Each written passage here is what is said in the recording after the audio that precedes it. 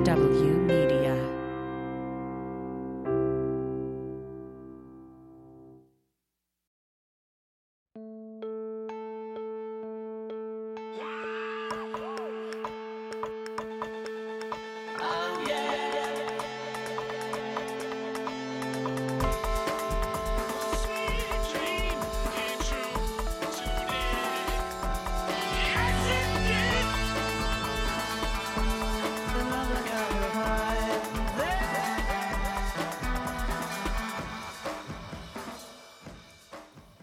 Welcome to One Sweet Dream, a podcast where we explore the dream that was and is the Beatles.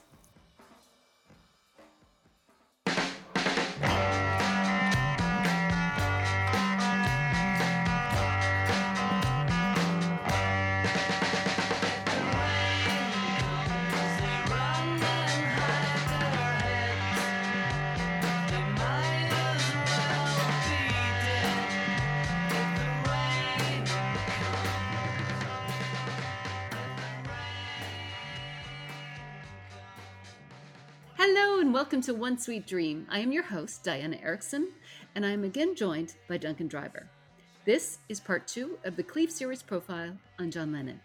In part 1 of this episode, we discussed the first part of Maureen's article on John Lennon. In it, she establishes the permanence of the Beatles' fame, power, and status in the world. She also introduces us to the groovy bubble of the Weybridge Esher Beatles community, highlighting the closeness of the Beatles and reinforcing that they are better friends than ever before. She astutely describes Lennon, comparing him to Henry VIII, highlighting his regal and mercurial nature that is at once childish, vague, tough, and indolent, but also quick-witted, easygoing, enthusiastic, and charming. She takes us on a tour of Lennon's house, pausing to observe Lennon's past and current obsessions, his toys and acquisitions, which include a suit of armor, crutches, a cross, boxes that continually blink, and a gorilla suit. They then speed through Lennon's house with a tiny Julian and his porcelain cat trailing behind, while John opines on different subjects, including religion. Where we left him was talking about his acquisitions, and where we pick up is Maureen's account of John's shopping sprees. And so, I think that's all the setup we need. Let's jump straight back into our exploration of Maureen Cleve's profile on John Lennon.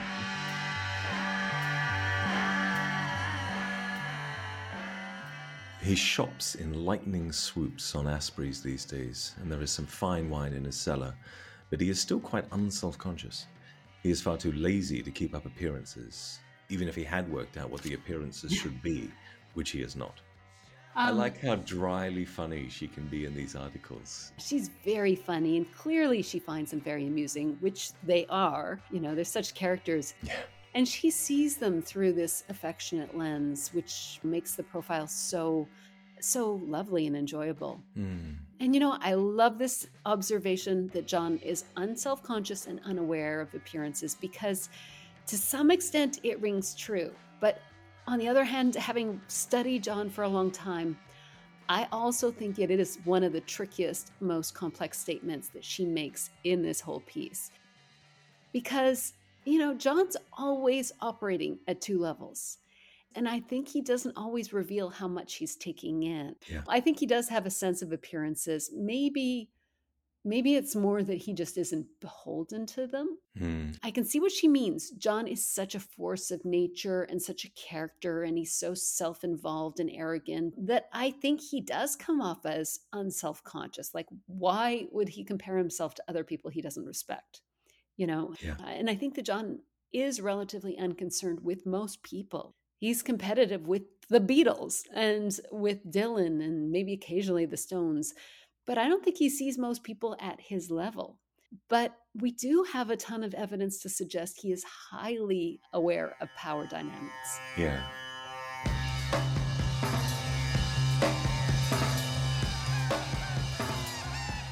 This reinforces this idea of John being so self-centered. Like, he's interested in himself rather than other people, whereas Paul is very aware of the world around him, of what's done and what isn't done. And John would kind of like to, but he loses interest because he's so in his own little bubble. Paul probably learned from the Ashers how lunch is done, But I get the sense that he would have figured it out even if he wasn't with the Ashers, whereas John, he hasn't quite figured it out. Yeah. But this idea, he's far too lazy to keep up appearances, even if he had worked out what the appearances should be, which he is not.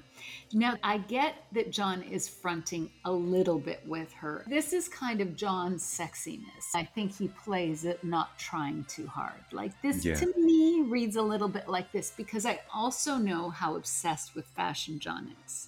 I don't quite buy into the fact that he doesn't like to keep up with appearances. But one gets the sense that he isn't trying to impress or keep up with other people. But he does like to keep on top of things. Yeah, I know what you mean about him not necessarily being fully revealing for someone as revealing as John can be. You know that story that Allen Ginsberg tells? And it's around about this time where John goes into a hotel room with Bob Dylan is there and Allen Ginsberg is there. And there's a kind of awkward pause in conversation. And Allen fills it by asking John, have you ever read William Blake? And John instantly replies, never heard of him.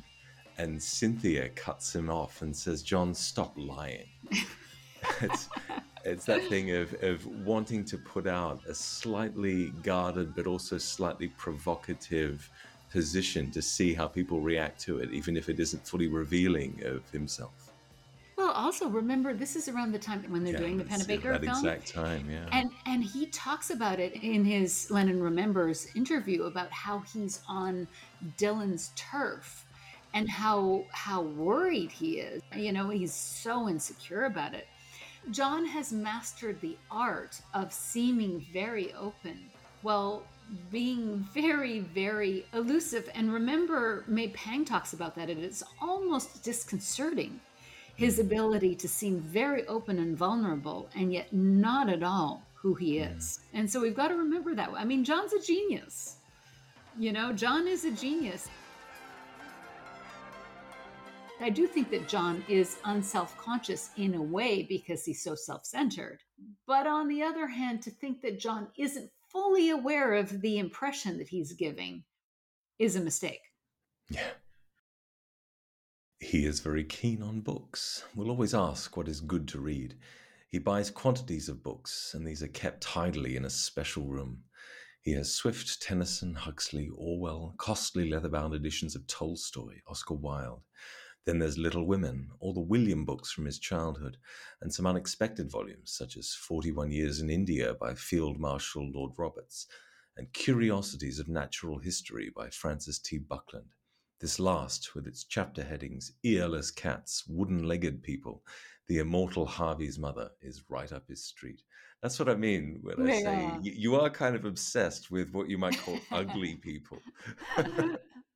Right. Well, before I read her last point about it being right up his street, I was like, what are you talking about? This is exactly the kind of things that John Lennon would love. Yeah, I suppose you would think if John Lennon is a sort of countercultural 60s icon and damning of Christianity, that it would be weird for his library to include a lot of fusty old volumes of British imperialism, but it does.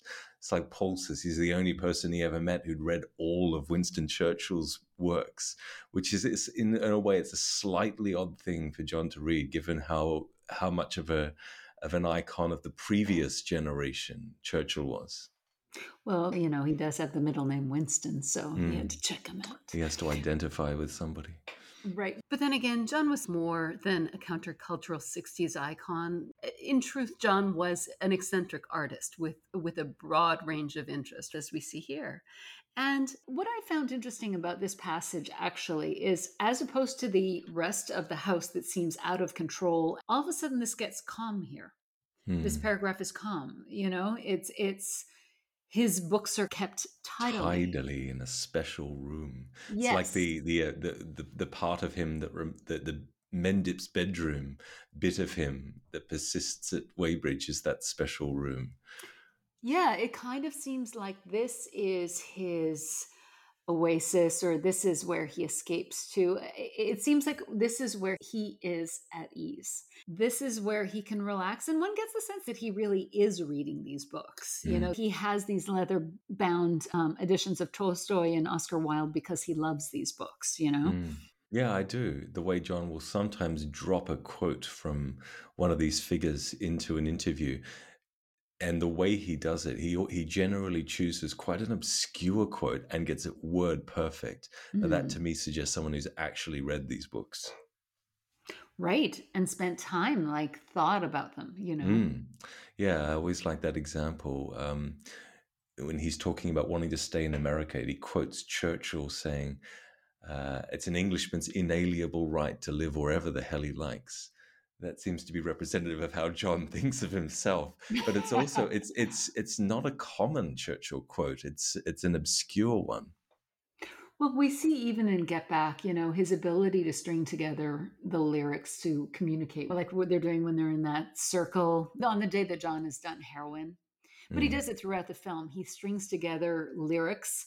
It's just like John's mind is like a metal trap, in terms of just his ability with words and lyrics and lines from books to recall them and put them together in the appropriate manner. It's part of his genius, right? Yeah, that's right.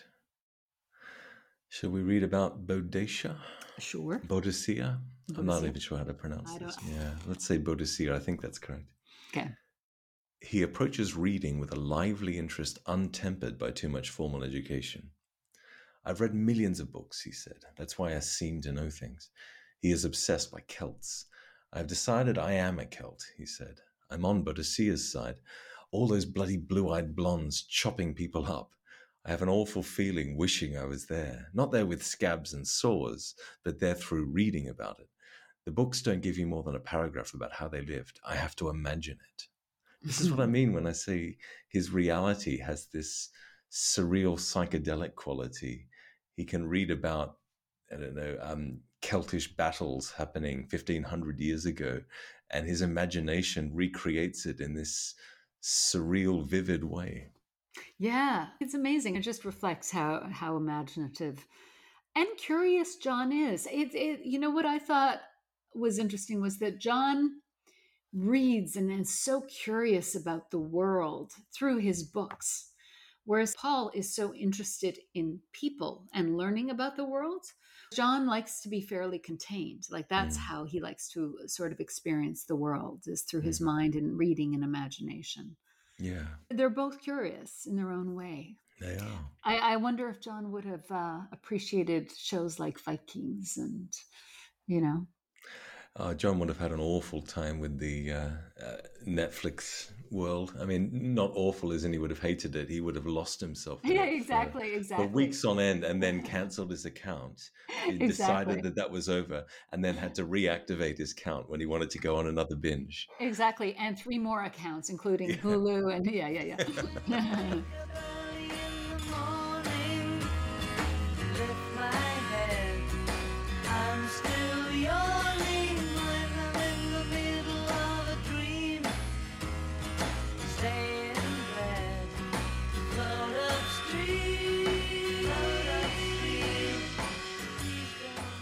He can sleep almost indefinitely.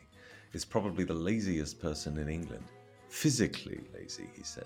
I don't mind writing or reading or watching or speaking, but sex is the only physical thing I can be bothered with anymore. That's a curious thing. I wonder if he's being deliberately provocative to Maureen by making that point about sex.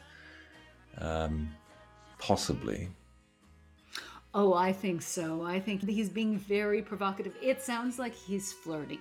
Yeah. It sounds like he's both flirting with her, but also flirting with the whole of the UK, the whole readership.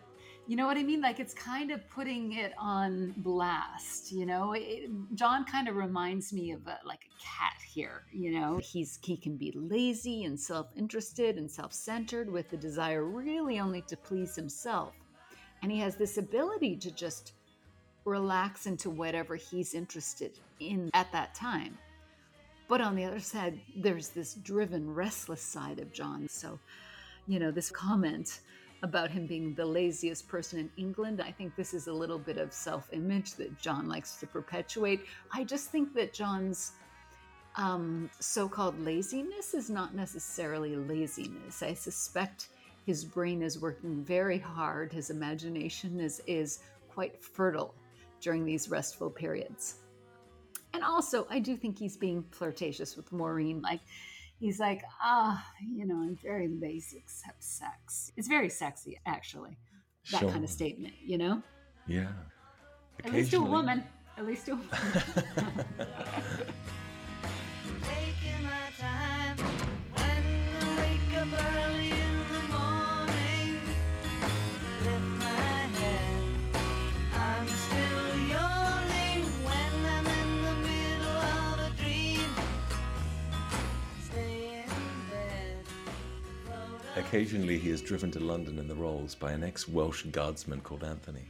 Anthony has a moustache that intrigues him, as you say. What is that? The day I visited him, he had been invited to lunch in London, about which he was rather excited. Do you know how long lunch lasts? He asks. I've never been to lunch before. I went to a Lyons the other day and had an egg and chips and a cup of tea.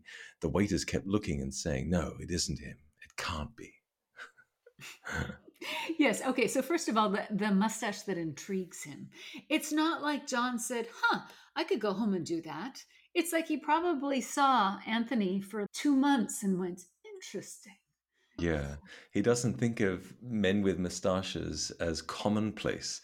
He just looks at this one moustache and goes, isn't that strange? Exactly. Again, the strangeness could be partly from the fact that John may be high half the time these days. And I wonder about her wording. Has a mustache that intrigues him. Is that John's word or is that Maureen's word? Like, to me, it reminds me of a child going up and looking at something curiously and then walking away, Yeah. Rather than thinking, I'm going to get a mustache. Because I think Paul was the first one with a mustache. When he went traveling in France, remember he went traveling, or maybe it was George in India, but Paul had one in the fall. And it's later than this, but it is 66. And I think at first it was a false moustache that he'd had made for the trip. Which is hysterical, because how long would it take him to grow a mustache? Oh dear. But, okay, so the next bit here, he's very excited about lunch. This is what I was referring to. I've never been to lunch before. What are you talking about? You've never had lunch in your life? Well, this is what I mean about John being an alien dropped to Earth, as in his first day wandering around in a chauffeur being like, interesting. And obviously I think he's talking about the etiquette of a proper lunch. Sure, a society lunch, I guess. Yes, where again, one gets a sense that John is so disinterested in the way that everybody else lives, he'd have no clue. And then he'd ask. Whereas Paul wouldn't ask. It reminds me of Donovan talking about teaching them how to play the finger picking style in India, where John actually asked Donovan and was a good student and learned. Whereas Donovan said Paul would just pass by them and look at what they were doing and then create his own version. Like, he is not going to actually admit ignorance. Yeah. He's going to suss it out. And this is John sort of admitting, I don't know how to do society lunch. Do you know? And there's something very sweet about that. Yeah, that's the very open side of him, isn't it? Whereas, Paul's kind of eyeing of it seems to imply a degree of suspicion on his part. Well, there's suspicion, but also, Donovan said, well, Paul's a genius, he could just figure it out. But there's competitiveness with Paul. I think he, like in his article, he says he doesn't like to not know things. And so if he doesn't know how a lunch is done, he will circle it and figure it out before he goes. Whereas John would just admit, how does one do a lunch, Yeah, that's right. It's like Paul's approaching, an exotic beast really carefully. And John's approach is just to walk straight up And then he seems to have done a dry run by himself, saying he went to Lyons the other day and had egg and chips and a cup of tea. And he seems to have gotten joy out of the fact that people weren't sure, that must have been a fun situation for him where they didn't think he could be there, and yet he is the center of attention. That's right. And it also speaks to how observant he can be for someone who's also so self-centered. I think May Pang talks about how when he goes to restaurants, John is acutely aware of exactly how everyone in the room is reacting to his own presence. But that's the point we were discussing before, and I think that's important. I think part of this whole interview is manufactured. And that's the hard part, is part of it is true. John is self-centered and childlike, but John is also the world's greatest performer, and he's brilliant. He knows what's charming to people, Yeah, he certainly does. Yeah.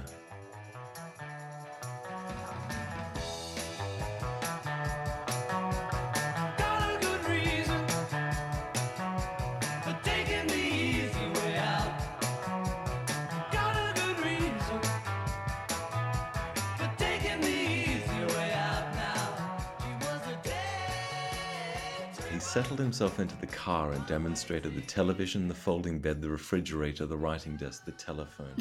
The reason I like that is that the way she's written the sentence seems to imply that the television, the folding bed, the refrigerator, the writing desk, and the telephone are all in his car. I think she means it is.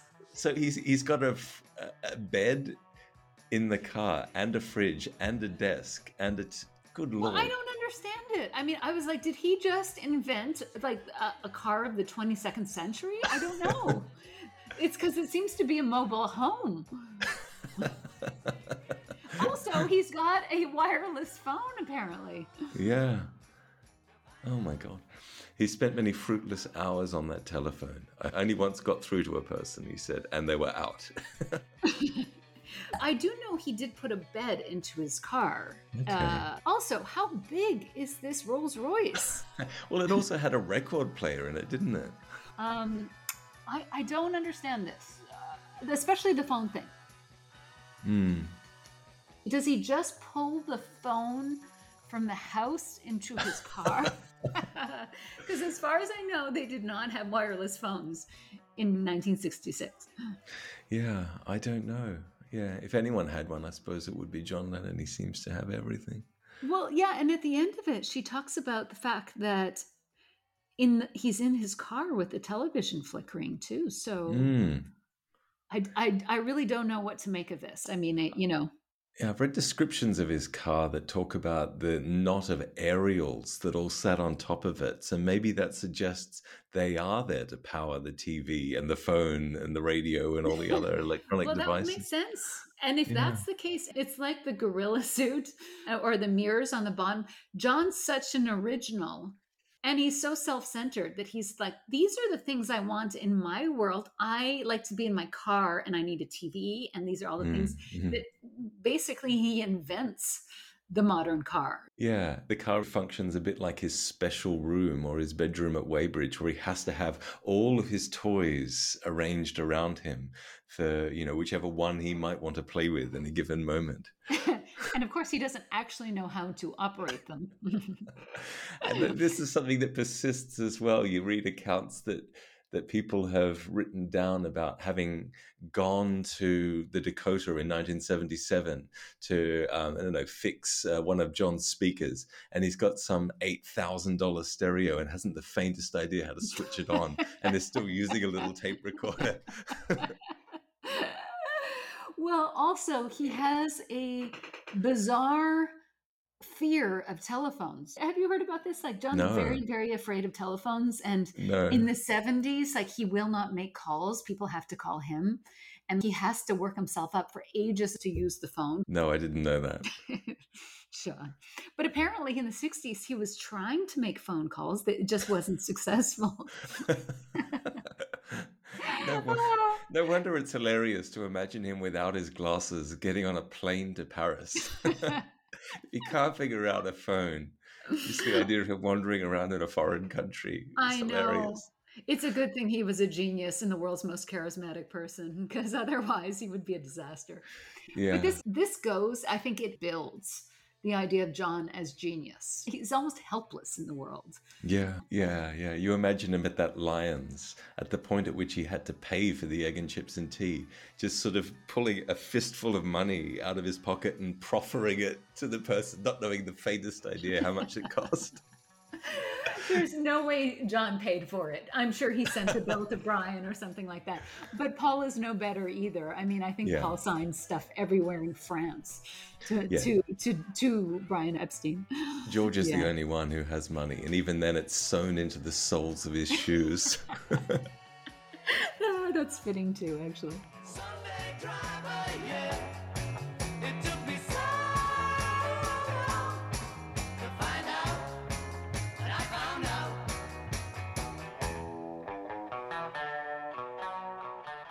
But I just want to point out that although we are highlighting some of John's helplessness, John is also savvy enough to get the best version of the biggest status symbol in the UK. Yeah, very true.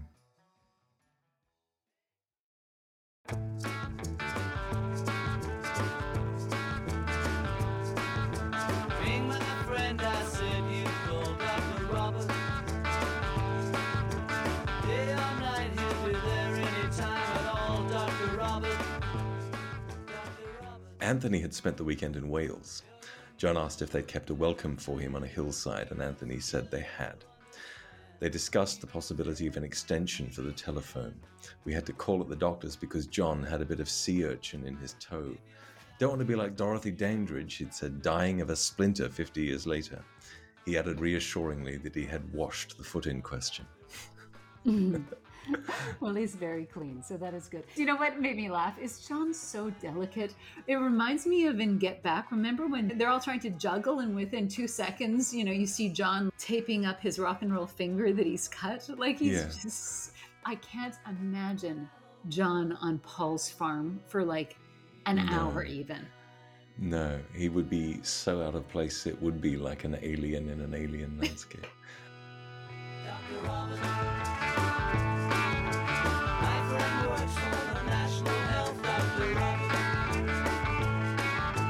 You'll pay money just to see yourself with Dr. Robert. We bowled along in a costly fashion through the countryside. Famous and loaded is how he describes himself now. They keep telling me I'm all right for money, but then I think I might have spent it all by the time I'm 40, so I keep going. That's why I started selling my cars. Then I changed my mind and got them all back, and a new one too. Oh my God. I love Famous and Loaded because the idea of like Saint John Lennon, man of peace, that doesn't care about possessions, that was something that that was a concept that he aspired to. But really and truly, this is John Lennon in 1966 being very happy that he's famous and loaded. He is bragging about this. Yeah. And this is John too. I don't mind this. All these guys came from nothing. They should be able to celebrate the fact that they're famous and have lots of money and they feel good about it, Yeah. There's something about rock stars whereby you want them to enjoy their wealth, and it's pleasing to read at least that Ringo seems to be able to do that. I like the way we bowled along in a costly fashion through the countryside. That's a wonderful sentence. You know what it So reminds me of? evocative. Have you read The Wind in the Willows? Yes. Doesn't that remind you of John as a kind of Mr. Toad figure? Getting Yes. carried away with his enthusiasms and driving off in a motor car and Absolutely. maybe hitting someone on the way and saying, beep, Oh, beep, out of my absolutely. way, I'm a motorist. That is absolutely John. Out of my way. And that's actually going to connect to a quote that I'm going to share at the end that I think is really similar by Andrew Loog Oldham. Okay. But I love the Famous and Loaded because this is sort of arrogant John too. Mm. And I do like this John that's kind of just proud of the fact that he is powerful. The fact that, and remember in the Ringo article, Ringo's like, I've got enough money. John is more ambitious, realizing that it may not be enough money. You know what I mean? Like when he's saying that he gets worried about this. Mm. And he says, they keep telling me I'm all right for money, but then I think I may have spent it all by the time I'm 40. So I keep going. That's why I started selling my cars. Then I changed my mind and I got them back, and a new one too. There's an insecurity, a financial insecurity. So he's just said that I'm famous and loaded. And he wants to keep it that way. And so he's got to keep working to make sure that he stays famous and loaded. And I refer to the St. Regis article because do you remember when they're talking about money? And it's the most ridiculous part. John goes, he's talking about the fact that Paul's about to do a tour. This is in 1971, and Paul's about to start a tour. And John says that he's going to go to every city that Paul goes to and play for free next to him. Yeah. And accuses Paul of charging $1 million to see him when he's literally charging 50p. It's so crazy. And then in the next sentence or two, John talks about how he needs money and that Alan Klein has made him secure about money and how much money matters to him. And again, he says to the world that he's going to put on a free concert next to Paul, who's charging $1 million, when in reality, Paul's the one that's practically giving away the concert, and John's saying he's the one that needs to make money. You know, now this point is kind of undermined by the fact that Paul now charges $1 million for his concerts, but in those days. Yeah, it makes me think John has this tendency to look at what Paul's doing and then make this defensive claim, if I were going to do that, I would be much better at it. But he never actually does the thing. It's not like John actually goes out on tour and does the free concerts, whereas Paul is actually doing the thing. Well, that's what I mean. Like Paul often walks the walk, you know. He actually does go and live with no possessions and does free concerts. I do think that John projects a lot onto Paul too. But in the St. Regis, Yoko and John do spend some time. Like Yoko says that, yes, John's very insecure when it comes to money. And it's funny because the assumption is kind of that John is and Yoko isn't. And it's like, yeah, because Yoko comes from a filthy rich family, you know? Yeah. I like the fact that John isn't so worried about it that he doesn't just spend freely. It's good. I kind of admire it. I certainly admire it more than a miserly hoarding of riches. Like John isn't a prisoner of his own wealth in the way that some people might be if they were genuinely terrified of spending a cent and it all just sat there, never being enjoyed. Well, yes, but John is in his own crazy cycle of buying things, returning things, and then getting more and then regretting it. So Forward he's 2 steps back. exactly that he is in a spin. But this is also really important to know about John. And so I say this because this plays into Alan Klein, because in St. Regis, he says that Alan Klein makes him feel better and secure about money. Now, that was a bad mistake because Alan Klein turned around and sued them, but John felt like he did. But I think this also plays into John's actions in 1969, you know, where he overextends, he buys a bigger place, and therefore he needs Alan Klein. You know what I mean? Like, John's a mess when it comes to finances. And again, no criticism because most rock stars are. But I think that we have to understand that that's also driving some of John's behavior, you know? Yeah. She said, I know what it's like to be dead. I know what it is to be sad. And she's making me feel like I've never been born.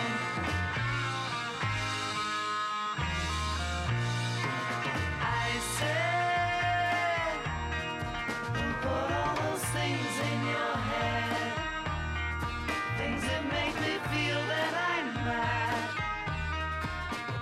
And you're making me feel like I've never been born. I want the money just to be rich. The only other way of getting it is to be born rich. If you have money, that's power without having to be powerful. I often think it's all a big conspiracy that the winners are the government and people like us have got all the money. That joke about keeping the workers ignorant is still true. That's what they said about the Tories and the landowners and that. Then Labour were meant to educate the workers, but they don't seem to be doing that anymore. Interesting contrast to working class hero John Lennon in some ways. Oh, absolutely. Yeah, absolutely. I had that written too. That is really theoretical concept and not reality when it comes to John Lennon, you know? Yeah. I mean, it's easy to be critical of Imagine No Possessions and compare it to a quote like, I want the money just to be rich. It makes me think, though, he's not necessarily being hypocritical. Maybe it's more that he just tends to swing from one extreme to the other. And he genuinely believes Oh, for sure. whatever thing he's in at the time, like that line of hers about Absolutely. having the idea wrapped around his brain.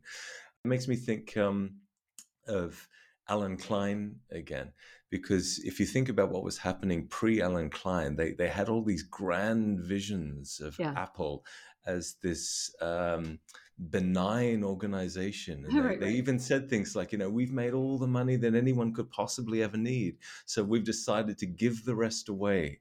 And then after that idea doesn't really work and they get tired of it, the next thing they do is the polar opposite, and they bring in the sharkiest shark that ever Yeah. sharked to try and get them as much money as possible. I'm not necessarily critical of the Imagine No Possessions because John doesn't like the fact that he is insecure about money. It's a frustration to him. I'm sure that John does want to feel okay without any possessions. So I'm not critical of that. It's more the working class hero that I Yeah. think is the one that I'm kind of like, oh, John.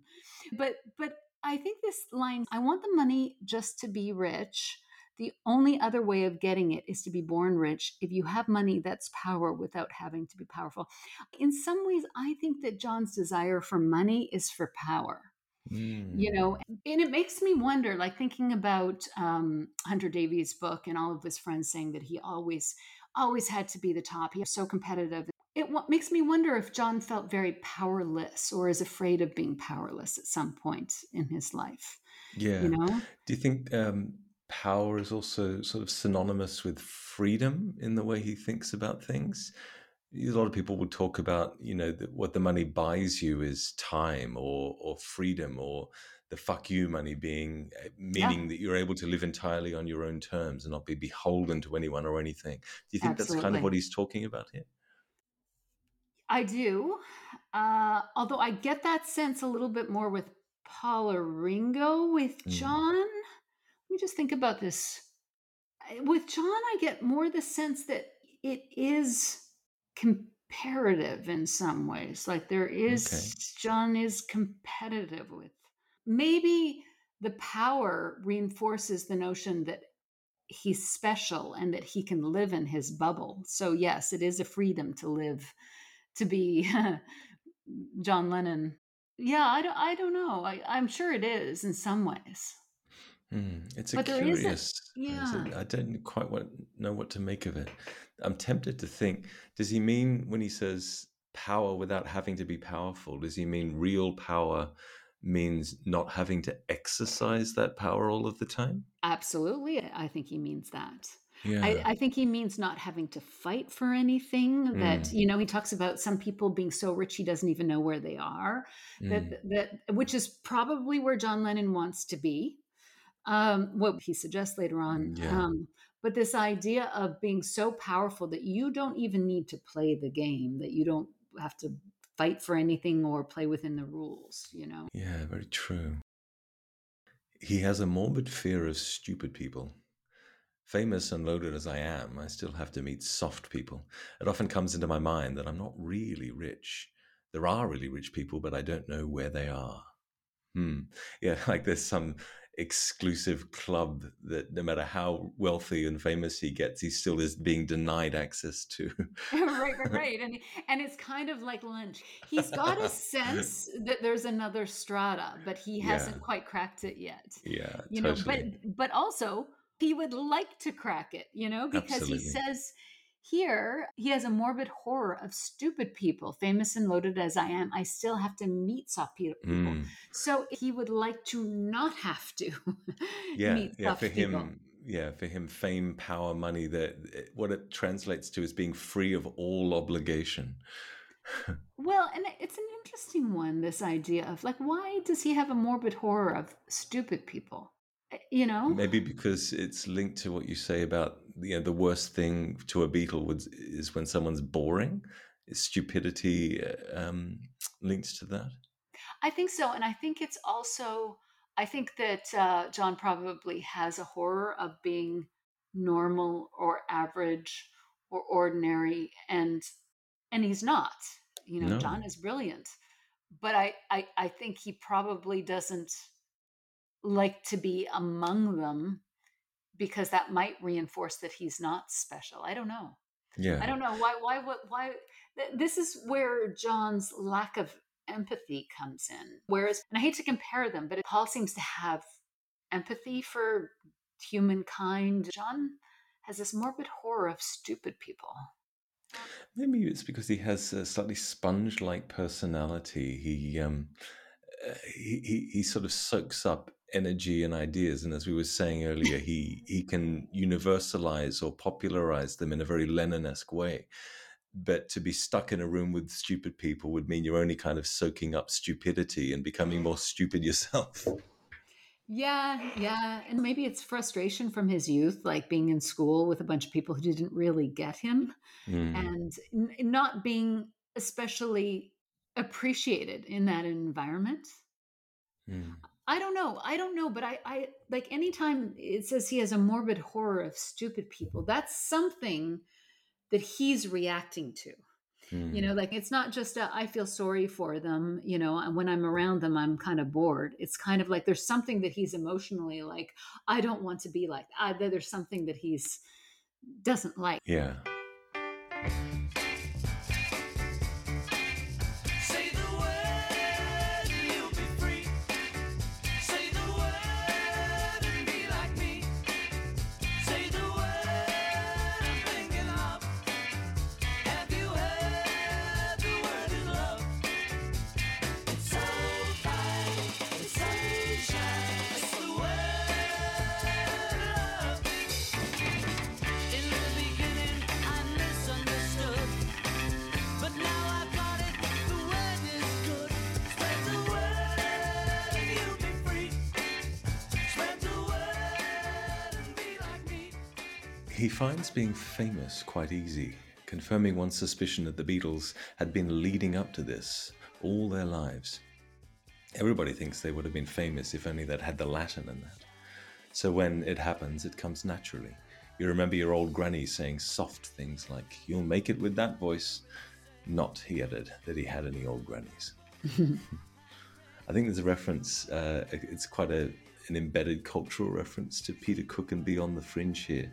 That's what he's referring to when he says, if only they'd had the Latin. If listeners don't know this famous sketch from Beyond the Fringe with Peter Cook as a miner saying, "I could have been a judge, but I never had the Latin." The first part of this, he finds being famous quite easy, confirming one's suspicion that the Beatles have been leading up to this all their lives. I think that this is a good statement, but you also get this insight into John's mind that, you know, we've been talking about this the whole time, that I suspect that John has always been split in worrying about the fact that he's not normal and then loving the fact that he's not normal. And, you know, for somebody who probably had to make sense of the fact that I don't live with my parents, and he was treated like something incredibly special by Mimi. Mimi plucked him, you know, and said, "I want you to live here," and indulged his creativity. And that's part of his identity too, is I am incredibly special. And, you know, all of his life, people probably said that about John. He was especially witty. Yeah. He was charismatic. And so I actually believe it when John gets famous that he's like, of course. Yeah, it makes me think of him as a boy. The point is made in Philip Norman's biography. Tell me if you agree with it, that far from nobody wanting John and him being abandoned as a child, almost the opposite was true, that there were so many parties vying to take custody of John, that everyone wanted John in their lives. And that it was just sort of a peculiarity of John's to translate that jealous guarding of custodyship as "nobody wants me." Well, I agree with that. From the accounts, it does seem like his mother wanted him. His father tried to take him. And Mimi, like I said, I don't know if it had been a different child, if Mimi would have taken that child, because Julia had another child and Yeah. it was given up for adoption. You know what I mean? So I think that John was a special child, Yeah. but certainly to him, from his perspective, his mother didn't fight hard enough for him. Mm. I kind of agree with Norman and I kind of don't, because Julia could have fought harder Mm. for him and said, absolutely not. I mean, who knows, in those days, maybe it wasn't so easy. Alf could have found a place around the corner from him to make sure he was in John's life. Mm. But certainly he was desired. It's not like he was left on a doorstep and nobody wanted him and Mimi said, okay. Mimi aggressively went after him because she Yeah. thought that he deserved something better. But certainly to him, it would have seemed that way. There's no way Yeah. that as a child he would have internalized the fact that everybody wants me and I ended up in the best place, you know? Yeah, I agree with Philip Norman to the extent that the different interests conflicted in terms of who was going to take care of John, and everyone seemed to want to do it, and that maybe the case that Julia and Alf were ill prepared and maybe not very good irresponsible parents, yes. irresponsible parents. Yes. But John seems to then make the assumption that they therefore didn't want him. Yes. And I think that that's maybe a leap too far. Yes and no. I do think that ultimately they didn't want him enough to step up and become responsible. But again, that has nothing to do with John himself. That has to do with them. They were just not ready just not responsible enough to have a kid. Or, if you hear from John's sister, Julia, she says that Mimi was too aggressive with taking John. And so that's a whole other thing. But from John's perspective, it certainly would have been that his parents didn't love him enough to fight for him. That he probably internalized that. This is why John has to go through all the therapy for the rest of his life, is feeling like I'm not good enough. And then the other half of him feeling like I am special. And the fact that he does have that reflected back to him constantly, he is brilliant. I can understand why John ended up so confused. Yeah. So confused. And he talks about Paul being much more stable than him. It's like, even though he knew he was special, he didn't have that and lovable, and worth fighting for. I think he always wanted people, and that potentially that's why he was so brokenhearted when Paul actually walked away. Because I'm sure that John spent his life wanting people to fight for him, which is what Yoko did. That's very true. That's also very perceptive. Yeah. Yeah. He got to the doctor 2 3/4 hours early and to lunch on time, but in the wrong place. Oh, John. He bought a giant compendium of games from Asprey's, but having opened it, he could not, of course, shut it again. He wondered what else he should buy. He went to Brian Epstein's office. "Any presents?" he asked eagerly. He observed that there was nothing like getting things free. He tried on the attractive Miss Hanson's spectacles. Again, you get an image that John is a 5-year-old wandering around, having fun, looking for presents. And but that sounds kind of derogatory, but I mean it in the best way, in that it's kind of a joy being in John's world, because he has fun everywhere he goes. Yeah, it reminds me of even when he's 40, on his 40th birthday, Yoko presents him with this hand-knitted tie she's made him. And apparently his reaction is to be slightly bummed out that on his 40th birthday, this is his present, some hand-knitted tie. And then she, of course, presents him with a Patek Philippe watch and this diamond and ruby and sapphire encrusted American flag pendant. And then he's quite happy he has these presents, and there's photos of him sort of gleefully showing them off. And I always want to say, John, do you realize that you could go out and buy yourself any of these things anytime you want? But that's not important. He has to have them given to him as presents. Exactly. And you know what? This is so human too. It is fun to get things free. Of course and get it is. Wonderful things. And I also must say, I do absolutely understand getting to appointments at the wrong time, at the wrong place. And that makes me love John Lennon. Yeah. Because you No. don't get the sense that he's like, all business-like. I mean, this is very portrait of an artist that is generally clueless about the practicalities of life.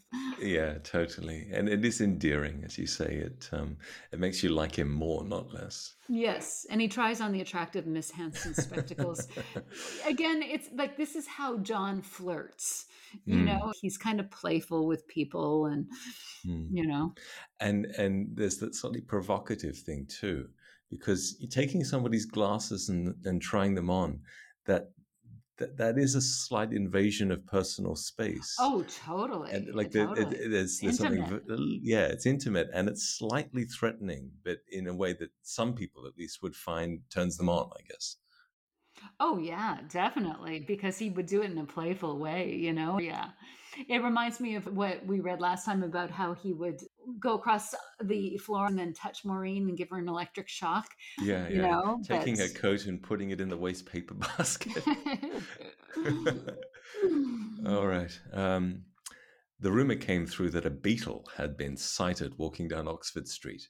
He brightened. One of the others must be out, he said, as though speaking of an escaped bear. We only let them out one at a time, said the attractive Miss Hanson firmly. It's always Hard Day's Nightish, isn't it? Oh, it's Um, totally. it's like But carry okay. on.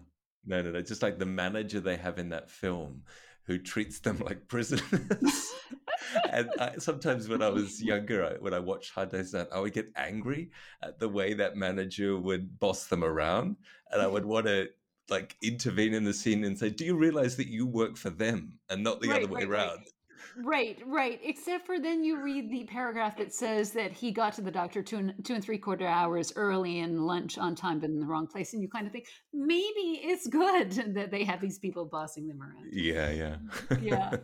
But, this idea of one of the others must be out, as though speaking of an escaped bear, that has always stayed with me, that Mm, sentence, because even though John's in his little bubble, there is a kinship with the other Beatles. Like he's excited by hearing about one of the other Beatles out there. It's kind of like John couldn't care less about anybody except the other Beatles. yeah. And then he's excited about it. You know what I Yeah. mean? The only people that he's interested in are the other Beatles. And I love Yeah. that. And it's also vaguely childlike to assume that because a report had come through that a beetle was on Oxford Street, that it must therefore be true. There's no possibility that it was just a guy with a mop top haircut. Right. It must have been Paul. Ah, so cute. Nowhere man sitting in his nowhere land, making all his nowhere plans for nobody. Oh dear. Okay, well, we're nearly at the end. Okay. He said that to live and have a laugh were the things to do. But was that enough for the restless spirit? Weybridge, he said, won't do it all. I'm just stopping at it like a bus stop. Bankers and stockbrokers live there. They can add figures, and Weybridge is where they live, and they think it's the end. They really do. I think of it every day, me and my Hansel and Gretel house. I'll take my time. I'll get my real house when I know what I want. This is one of the most interesting paragraphs in this entire article. First of all, John is able, without the slightest effort, to match the quality of Maureen Cleave's own metaphors and descriptions. I mean, she does a really good thing. She does it very well when she talks about the house being mock Tudor and she makes the comparison to Henry VIII. This shows what a great writer she is. But then John can casually refer to his Hansel and Gretel house.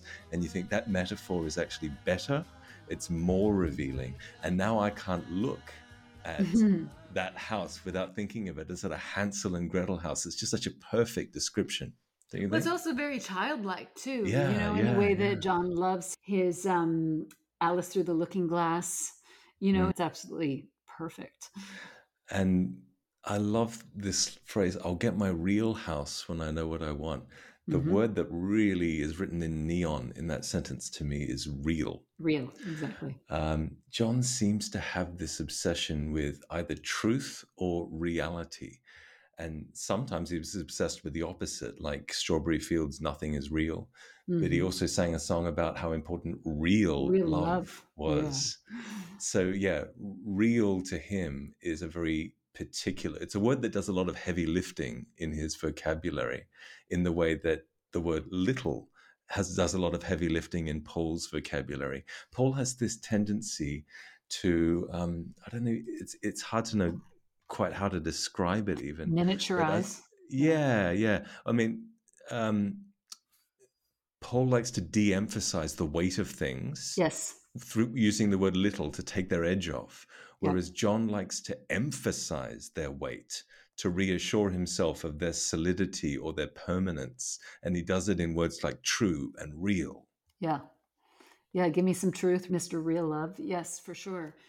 I mean, again, we're talking about somebody who's doing a ton of acid at this time. And so there Yeah. is, and he's living in this extremely unreal world. But, this idea of a restless spirit is that I think what John is looking for is some groundedness, a feeling of being solid and home, Yes. and that's what he doesn't feel here. And it doesn't have anything to do with the house. It's the fact that he isn't comfortable with himself, probably. And you know what? He's 25. Like, in part of this is meaningful, and part of this is not meaningful to me, in that he's 25 years old. He probably should not be thinking of this as where he's going to spend the rest of his life. Yeah. You know what I mean? Like, all the Beatles should be thinking, like, great, this is where we're going to live for now, and we will grow and expand. And so I don't actually take it as meaningfully as some people. Paul and George, in both of theirs, talk about what they're going to do next as well. This is not unique to John. But I do think you're right to talk about that real house, like the house that will be meaningful and truthful and the thing that is me. And remember how in Ringo's, we talked about how he liked the look and feel of his place. Apparently, John didn't really like the look of how they had decorated his place. Like, it wasn't him. But there's a sense that John doesn't really know himself or what he likes yet. And the next paragraph about that's why he's experimenting and exploring. And I kind of think, good. Again, you're 25. You've been on tour for the past 7 years. Maybe you do need to spend some time just getting to know yourself. In some ways, they've created this massive amount of work.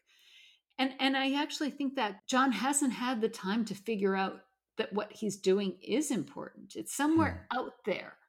It's like what he's going to do is out there. His real house is out there. It's, you know what I mean? Yeah, I know, but also this compulsion to believe that there is some sort of holy grail waiting around Yes. a corner if he could only find the right corner and grab it.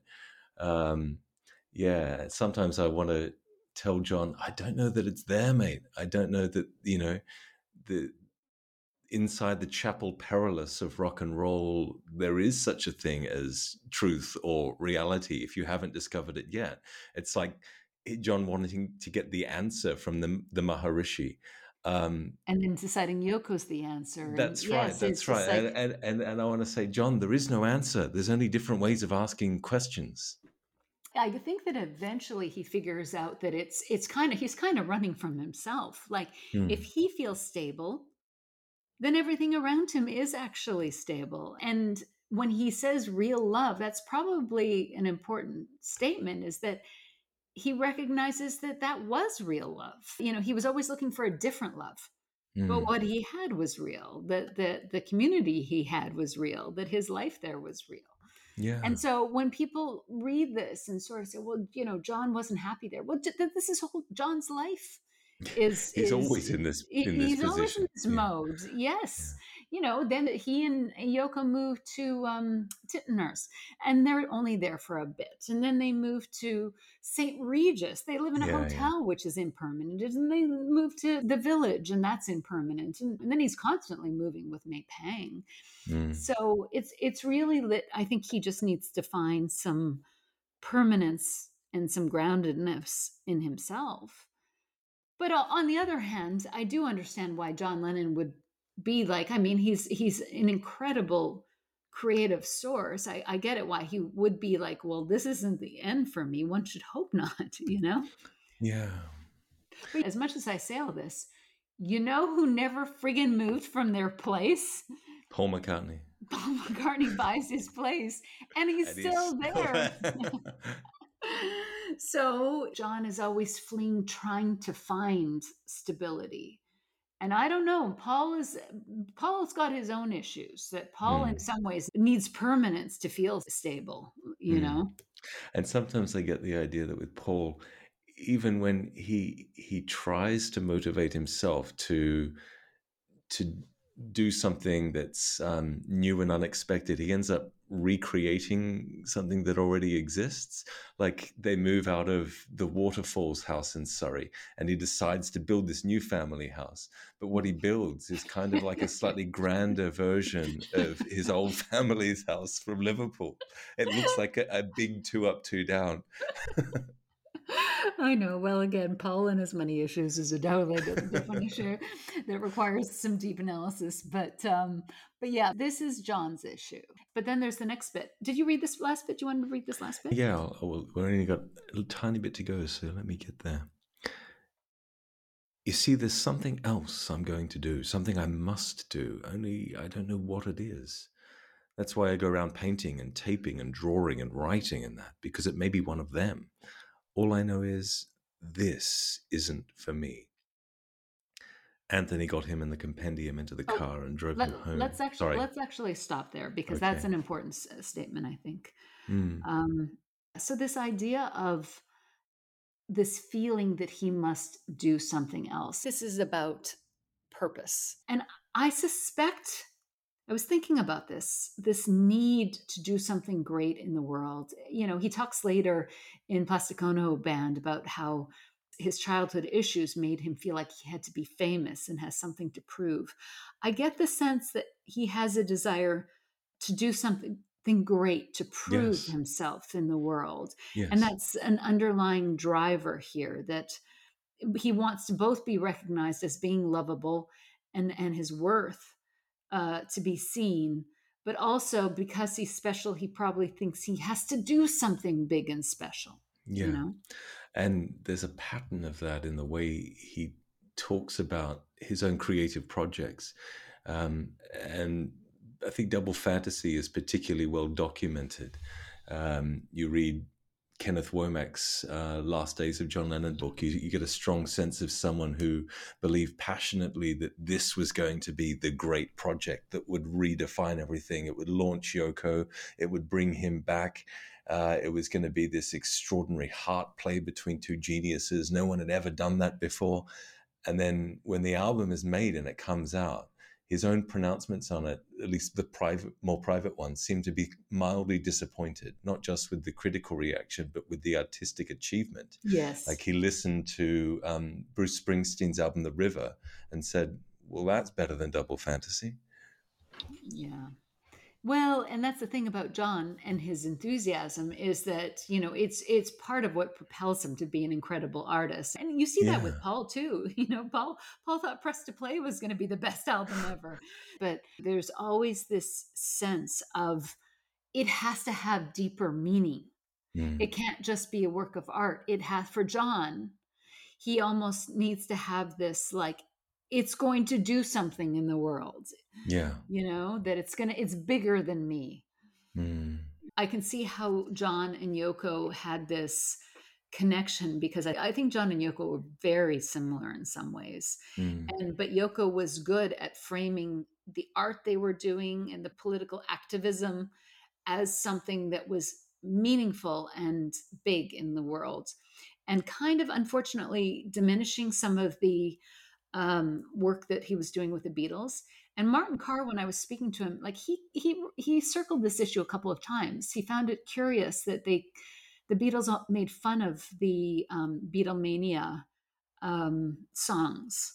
That he was like, they kind of make fun of those, like they're not real art. You know, he's like, every time they talk about those, they make fun of them. It's like the pre-Beatles stuff they take seriously, and the post-touring stuff they take seriously. But I think there's something about it being so commercially massive that maybe it made it seem not legitimately artistic. Mm. And maybe they wrote it so quickly and so on demand, like it was just like being manufactured, that maybe it didn't seem like it was real art. But one gets the sense when you read this that John doesn't recognize the meaning and the artistry of what he's doing right now because of his desire to do something meaningful, and this idea of what I'm doing right now isn't it, right? Yeah, I know. I think it's a shame that he took that turn against the Beatles' own work, because I completely agree with what you're saying about how. I mean, you weren't saying it directly, but I get the sense that you're implying that something that is hugely commercially successful shouldn't necessarily be considered lesser than because it has that quality to it. Well, And that's I exactly what I completely mean. Yeah. agree. Yeah, I that completely that agree. almost that the commercial success of the Beatles almost undermined their view of the artistic integrity of it. Like it, Yeah, Yoko certainly reinforced. She drove a wedge between art and, I suppose, entertainment yes, in the way John thought about these things, that's and right, that's a and that shame equates them. because, yeah, to me, it's a shame because John's music is at his best when it does both of these things at the same time. That's right. That's right. And I don't judge John for not recognizing that what they were doing was meaningful.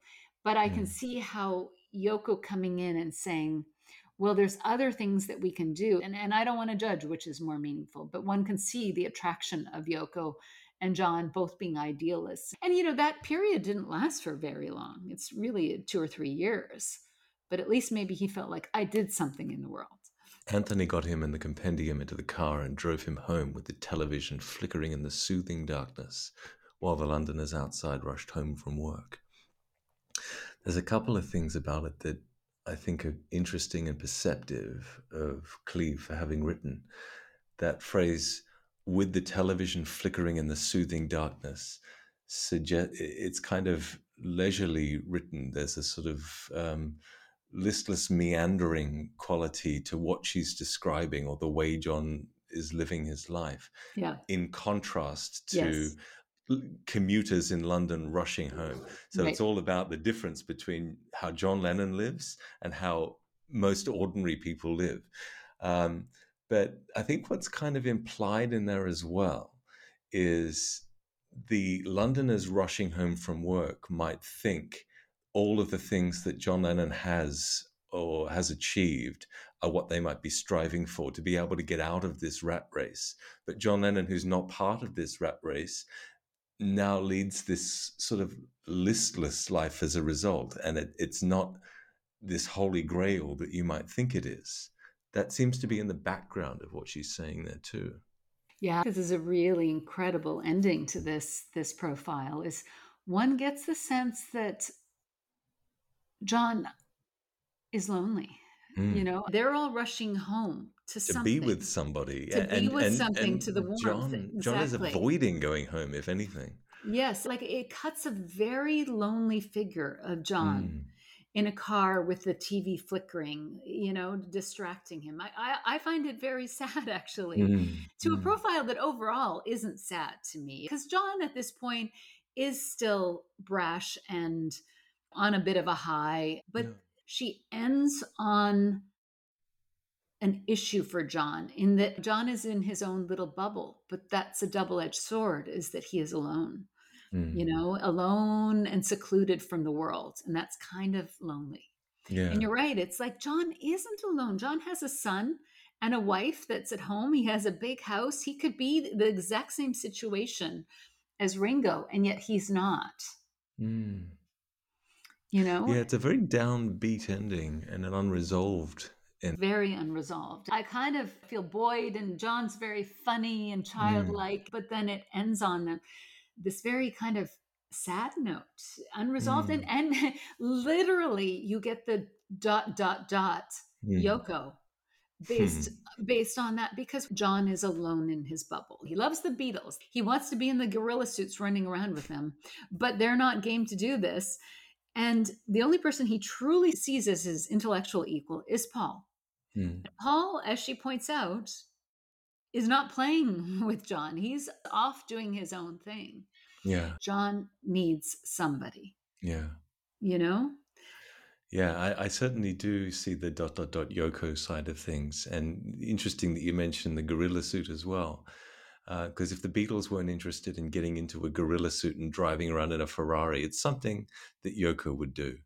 It is something I that mean, Yoko would do. I could totally imagine an alternate universe in which that was one of their avant-garde projects. If it wasn't bagism, then gorillaism might have been the thing. If they could have filmed it, they would have done it. Exactly.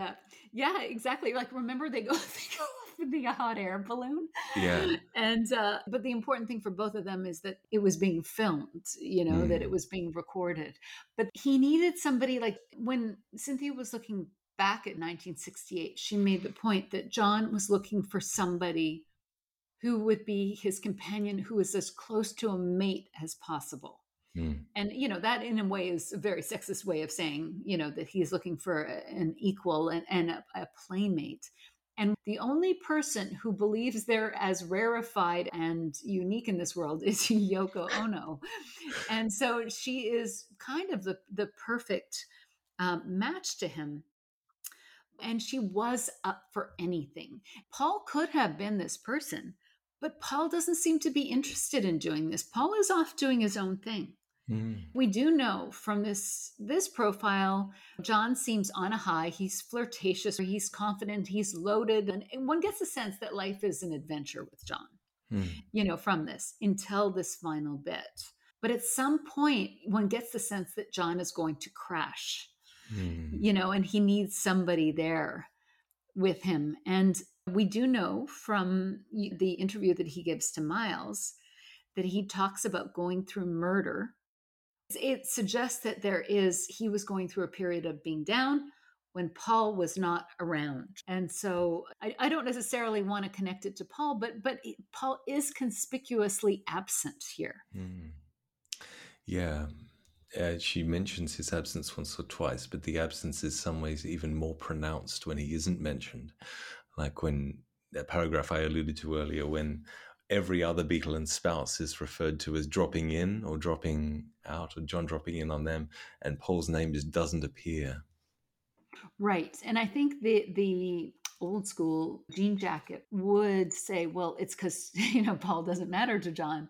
But given the fact that John talks about Paul as being his metaphorical spouse for the rest of his life, and, you know, in this article, when he's talking about this depressive period, the person he alludes to is Paul. And then he says that Yoko came around and saw him and said, and so she became the answer. And so what he was looking for is somebody to see him and to recognize him.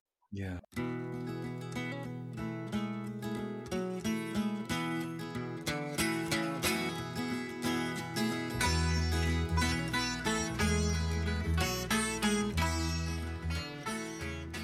From my perspective, I think that John probably has great highs and great lows.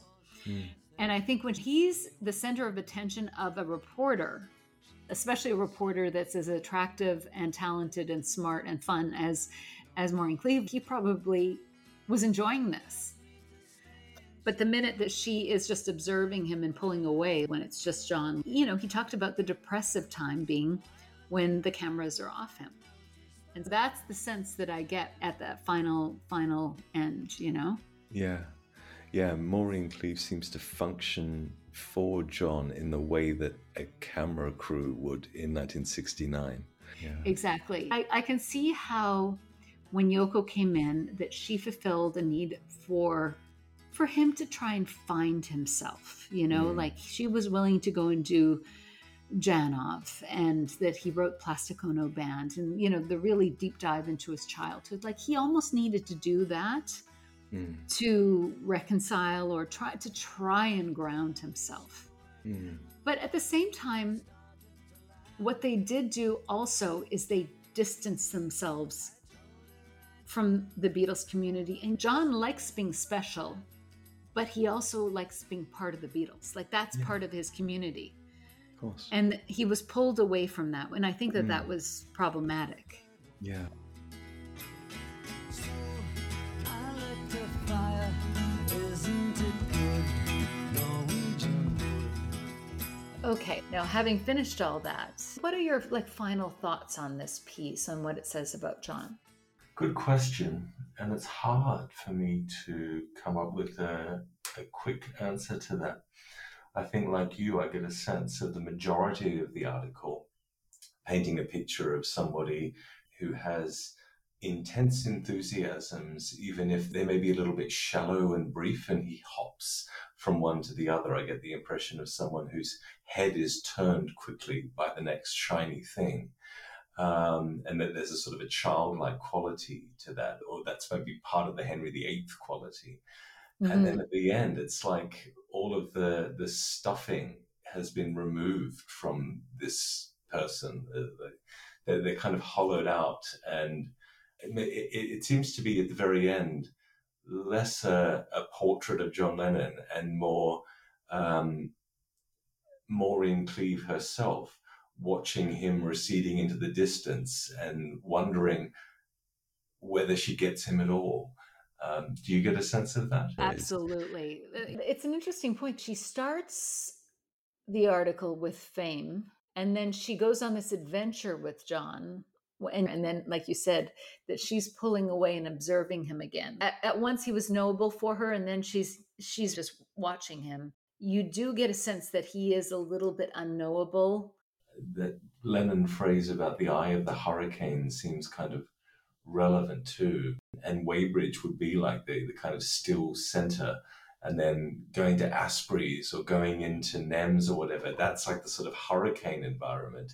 And now this is that still moment when the hurricane has passed and you're kind of left standing there as the person who had just experienced it all, wondering what to make of it all and where to go from here.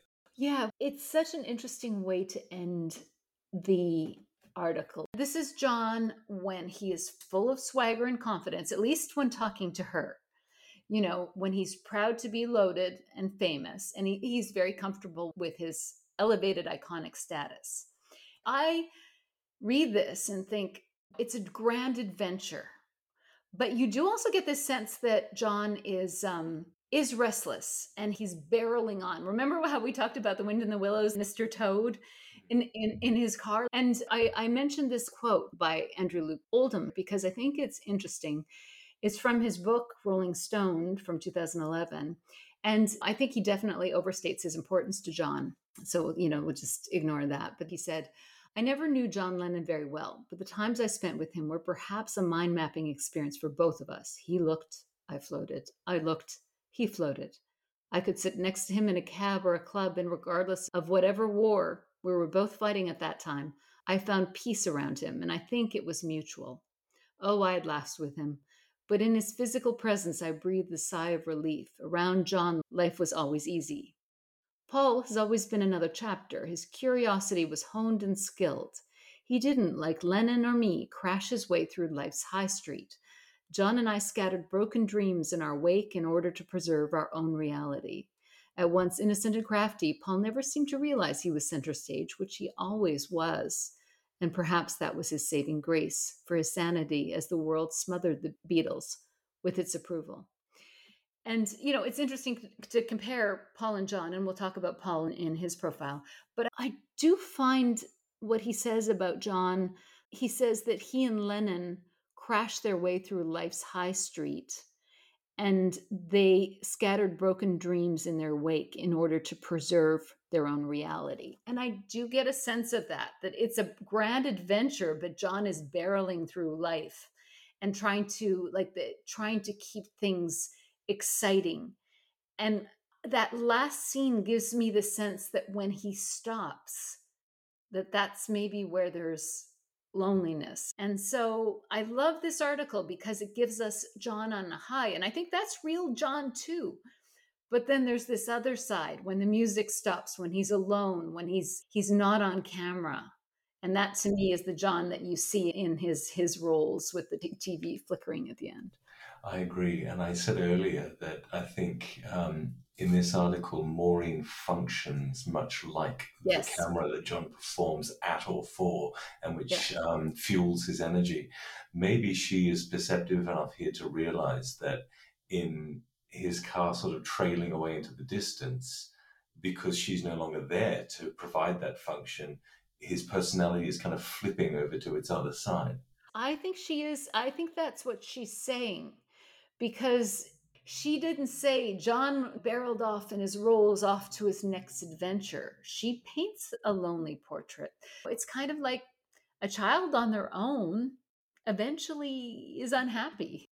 And there is a very childlike side to John that's both so endearing, but also is his vulnerability. Yeah, and it's sweet. It makes me like John that it's not enough for him to enjoy something. He wants to share that enjoyment with others. I think that's quite a lovely impulse. But it also Yeah. makes him a bit more of a tragic figure, perhaps. There's And something quite innocent about his enthusiasms, even if you might think that that innocence translates to naivete in the way that Gloria Emerson does. that's right. The Lennon that appeared in 1969 was a little bit more condescending. Like, even though John's running around and saying ridiculous things like, I'm rich and loaded and, I don't want to talk to soft people, you get, you get the sense that John is just kind of silly. Whereas John is really taking himself seriously. And I admire the fact that he's talking about a serious issue, which is peace. In that interview, I find it difficult not to see it from both their perspectives. Yeah. I see that John is being a little bit either innocent or naive if you want to be critical, and she's being perhaps a little bit condescending or arrogant in return. And yeah, it's a challenging scene to watch, but it's a fascinating scene to watch as well. I think that John did not change as a person, but I think his outward persona changed a little bit. The John Lennon that you meet here, you'd want to hang out with. Like, I feel like John Lennon's life is groovy and it's fun, and he's running around and exploring lunch and has Sydney in gorilla suits and, hanging with the guys and playing music. Like, that world seems fun. Whereas the John Lennon that you meet in 69 is kind of like, I know what's best. And it is a little bit sanctimonious. Yeah, I do know what you mean. And maybe this isn't the best word for it, but sometimes when I watch footage of John circa 69, 70, a word that I want to use for his behavior is spiky. There just seems to be something spiky about him to me. Oh, yeah. There's a defensiveness about John in 1968, 69, 70 that there isn't here. Like, this is John with swagger. Yeah, and I think you talked about how the softness of his features makes him potentially more accessible or likable. But I think that's reflected in his personality as well. Yes. So later on, when he's lost weight, there's also something sort of harsher and more angular about his behavior that there isn't here. Well, I think something triggered John. Something in 1968 triggered John, whatever it was. And after that, he always had this defensiveness. And then John and Yoko, they had to deal with so much negative press that, exacerbated it. And then the peace movement, then it became them and us. And, as we said at the beginning, John has not had a big failure or a big backlash yet. This is before the bigger than Jesus. He hasn't felt the backlash yet. Yeah, that's a very good point. He hasn't felt threatened or wounded by the circling wolves yet, whereas later on he's had a couple of experiences of that. And so, yeah, he can get into a spikier or more defensive mode as a result. Yeah, but I do want to point out that the spikiness of John did not really appear until 68, until mid 68, because everybody around John in 67 said that he was very happy. So I think the spikiness came later, and I think something else triggered it. But then, this could be playing into that. All of these issues came to play. I really love this John Lennon, just a curious, open, original person. Like, this is how I see John in this period. Arrogant, but also very generous. without the spikiness. Do you see that John Lennon re-emerges in 73, or is that Yes. another John altogether? I think that he's lost a little bit of his innocence at that time, but he loses some of his defensiveness and regains a little bit of softness at that point. And so it could be the combination of John and Yoko too. They're both hugely idealistic. And so they do good together, but they also, May Pang talks about the fact that they also get uniquely paranoid together and see it as the world versus them. What do you think? Yeah, well, I asked the question because I had a sense that the I would more say that. accessible, gregarious John of 1973 has more in common with this 1966 John than he does with the John and Yoko love story. Well, it's not pronounced in John's article, but she does make the point that they're going to Ringo's, that there's all this interaction, and she makes the point that they're better friends than ever. And so, even though that's not a dominant part of this article, it's there, that they're closer than ever. And as we said with Ringo sees his place as the drummer. I think John's self identity is so wrapped around the Beatles, the John Lennon character. And for that, he needs the other Beatles. And it would be hard to overstate the closeness of Paul and John. Even though Paul's not around, I think that emotionally they feel so close. And I think that was very hard on both of them to have been ripped apart. And that's part of the spikiness. They must have felt very alone in the world without each other. Yeah, sure. I do get a sense that they define a lot of who they are in comparison to the other. Yes, exactly. And the friendships she sort of mentions quickly and then moves on. But I think it underpins the John Lennon of 1966 is his community. And I think that it was important to John. And it maybe was underestimated how important to John's sanity was having his community, his role in the gang. And when he didn't have that, it probably made him feel much more insecure, like that foreshadowing of John alone in his car. It cuts a very lonely figure, and you want his little Beatle buddies to be around him. And I mean, maybe another two factors: the death of Brian, Yep. the introduction of Alan Klein, the rejection of Alan Klein by Paul, and so John, being John, would get more defensive, but in Right. that spiky, insistent Yeah. way. And then throwing heroin into the mix. Well, there you've got the ingredients for a big personality change. Well, also, feeling like if he's losing power, that's a problem too for John. Absolutely. I think he feels like he's losing power in the relationship with Paul, feeling unappreciated, or maybe he doesn't have Paul's eyes on him as much as he used to. This is the period when John talks about he's going through murder and Paul was full of confidence. And as we said, they measure their lives around the other and what the other is doing. John didn't say, I was going through murder and George was fine and Ringo was with his wife. He mentions Paul. That's who he measures his life against.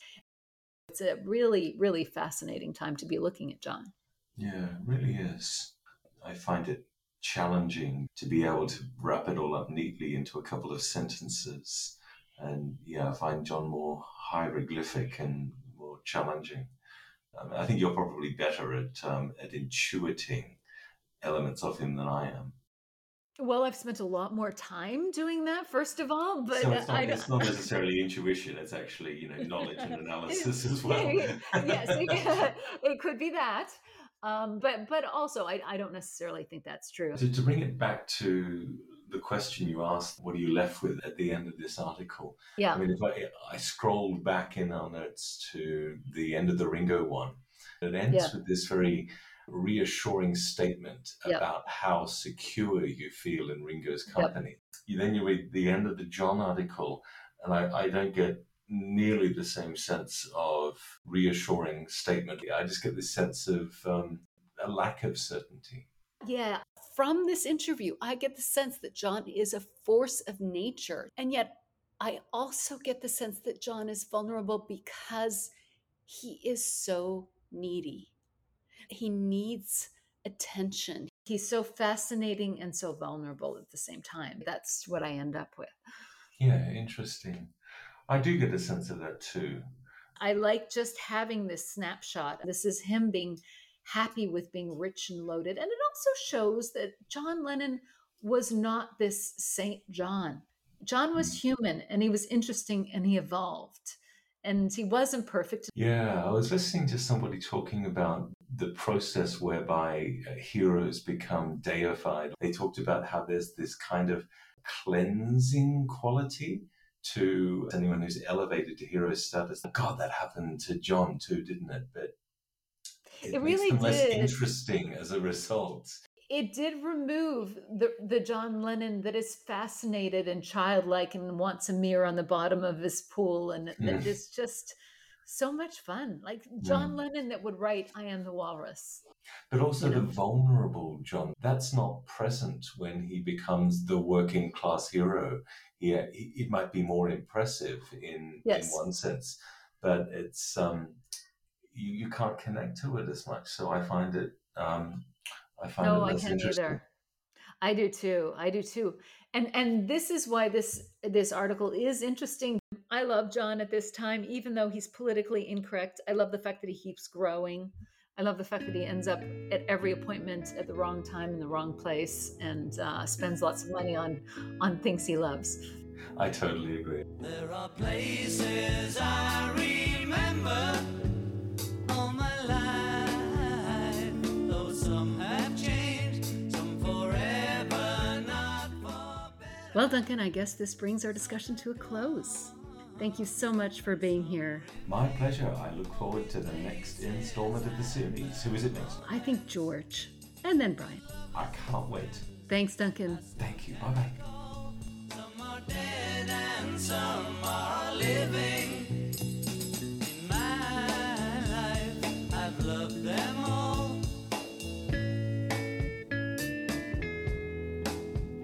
But of all these friends and lovers, there is no one compares with you.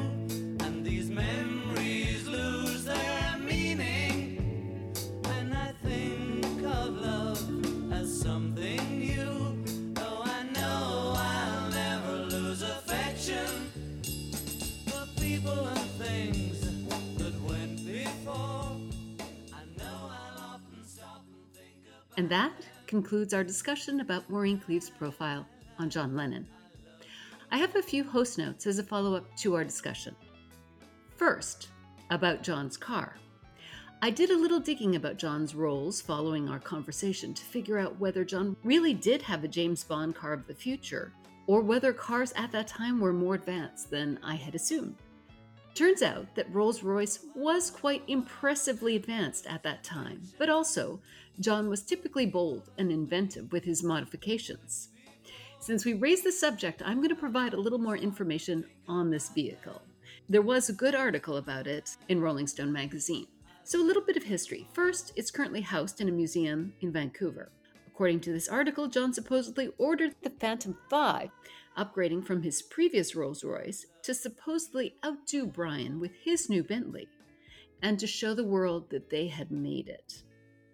Who knows whether the competition with Brian was true, but nevertheless, I do think John choosing the best car in the world shows how keenly aware of power and status John could be. When he bought this vehicle, he did not actually have a license. He said, I'd never bothered because I wasn't very interested in driving, but when the others passed their tests, I thought I'd better do it or I'd get left.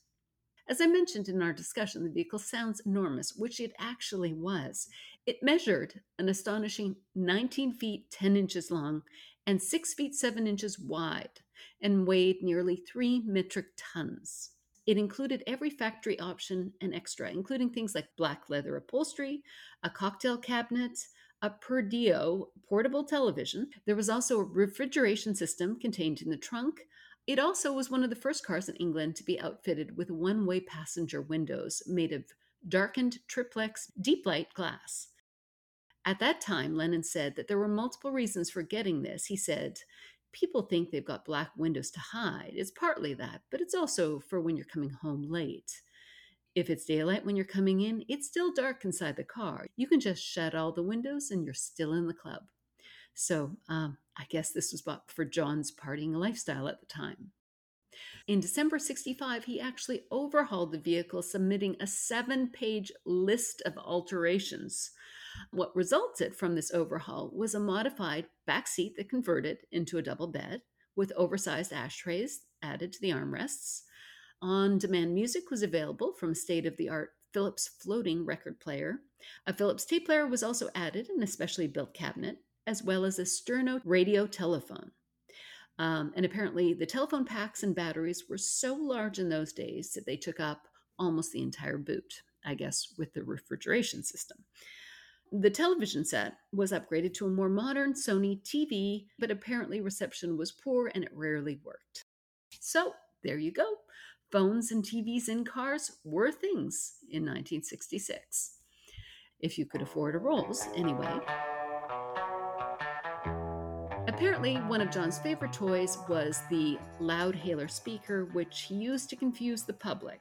Paul commented on this in Anthology, saying that they often had fun in the car. He said, and I quote, "After recording sessions at 2 or 3 in the morning, we'd be careening through the villages on the way to Weybridge, shouting, 'Way!' and driving much too fast. George would perhaps be in his Ferrari. He was quite a fast driver. And John and I would be following in his big Rolls Royce. John had a mic in his Rolls with the loudspeaker outside, and he'd be shouting, 'It is foolish to resist, pull over.'" Paul said, "It was insane. All the lights would go on in the houses as we passed. It must have freaked everybody out." Why Paul was going to Weybridge at 2 or 3 in the morning is unclear, but it is an amusing incident. He also talked about how they would troll their paranoid friends like Brian Jones with the loudspeaker. Paul also said that John virtually lived in his Rolls.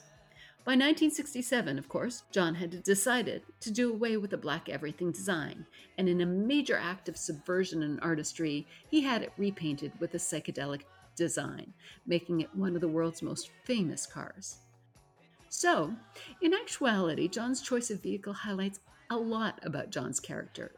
It reflects his need to assert status and power. It indicates his need for cocoon-like comfort and protection. His modifications reflect his willingness to demand the best and indicates how able he is to get his needs met. He isn't quite as helpless as he appears. His infamous paint job reflects his willingness to go big with an artistic statement. I don't think Lennon is unaware of appearances, although I agree that he probably was too self-involved and too arrogant to keep up appearances on a regular basis. I think the reality is he is very aware of them and is often rebelliously willing to challenge them or subvert them. And it is this boldness of his acts, such as repainting the ultimate symbol of British elegance in a brilliant psychedelic manner, that makes him so iconic.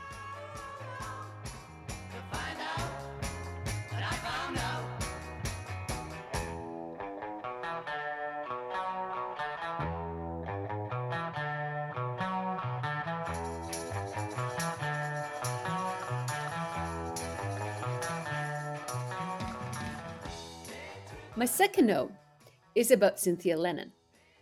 In discussion with Duncan, I commented on the fact that Cynthia wasn't very present in the interview, perhaps because John wanted Maureen's attention all to himself. But she certainly is fully present in the next year when Hunter is the interviewer. Anyway, despite her absence in the interview, I wanted to acknowledge that she was a major presence in John's life until they separated in 1968. I believe her role and importance in John's life has been wildly underrepresented. The John that we meet here is able to be so amusingly cocky and open, partly because of the structure that supported him at this time, and a big part of that was Cynthia. Although Cynthia may not have been willing to accompany John on his psychedelic adventures, she herself was artistic, intelligent, and self-possessed, which I'm sure was hugely essential to the emotionally volatile John. I sometimes wonder if she deeply understood his insecurities and mental instability, something that I think Yoko intuitively understood better because I think she and John were simply more similar in that regard. But Cynthia did accept him for who he was. And Cynthia and Julian were a big part of John's life at this time in '66. In fact, a couple of years earlier, in 1964, John commented to 16 magazine that he tried to take Cynthia everywhere he went. So he liked having Cynthia around. John wrote Cynthia many love letters, including on tour in 1965, when he wrote how much he missed her and Julian and looked forward to spending more time with them. Cynthia was an integral part of this groovy, warm home life that Maureen describes so vividly. And Cynthia's presence is even more pronounced in Hunter's account of John's home life from the following year, 1967. Hunter describes an evening with the Lennons as quite ordinary, involving meals, visitors, record playing, TV, as well as bedtime for Julian. Although many of Hunter's observations of John's home life generally mirror Cleve, there is one noted change in 67, which is John himself.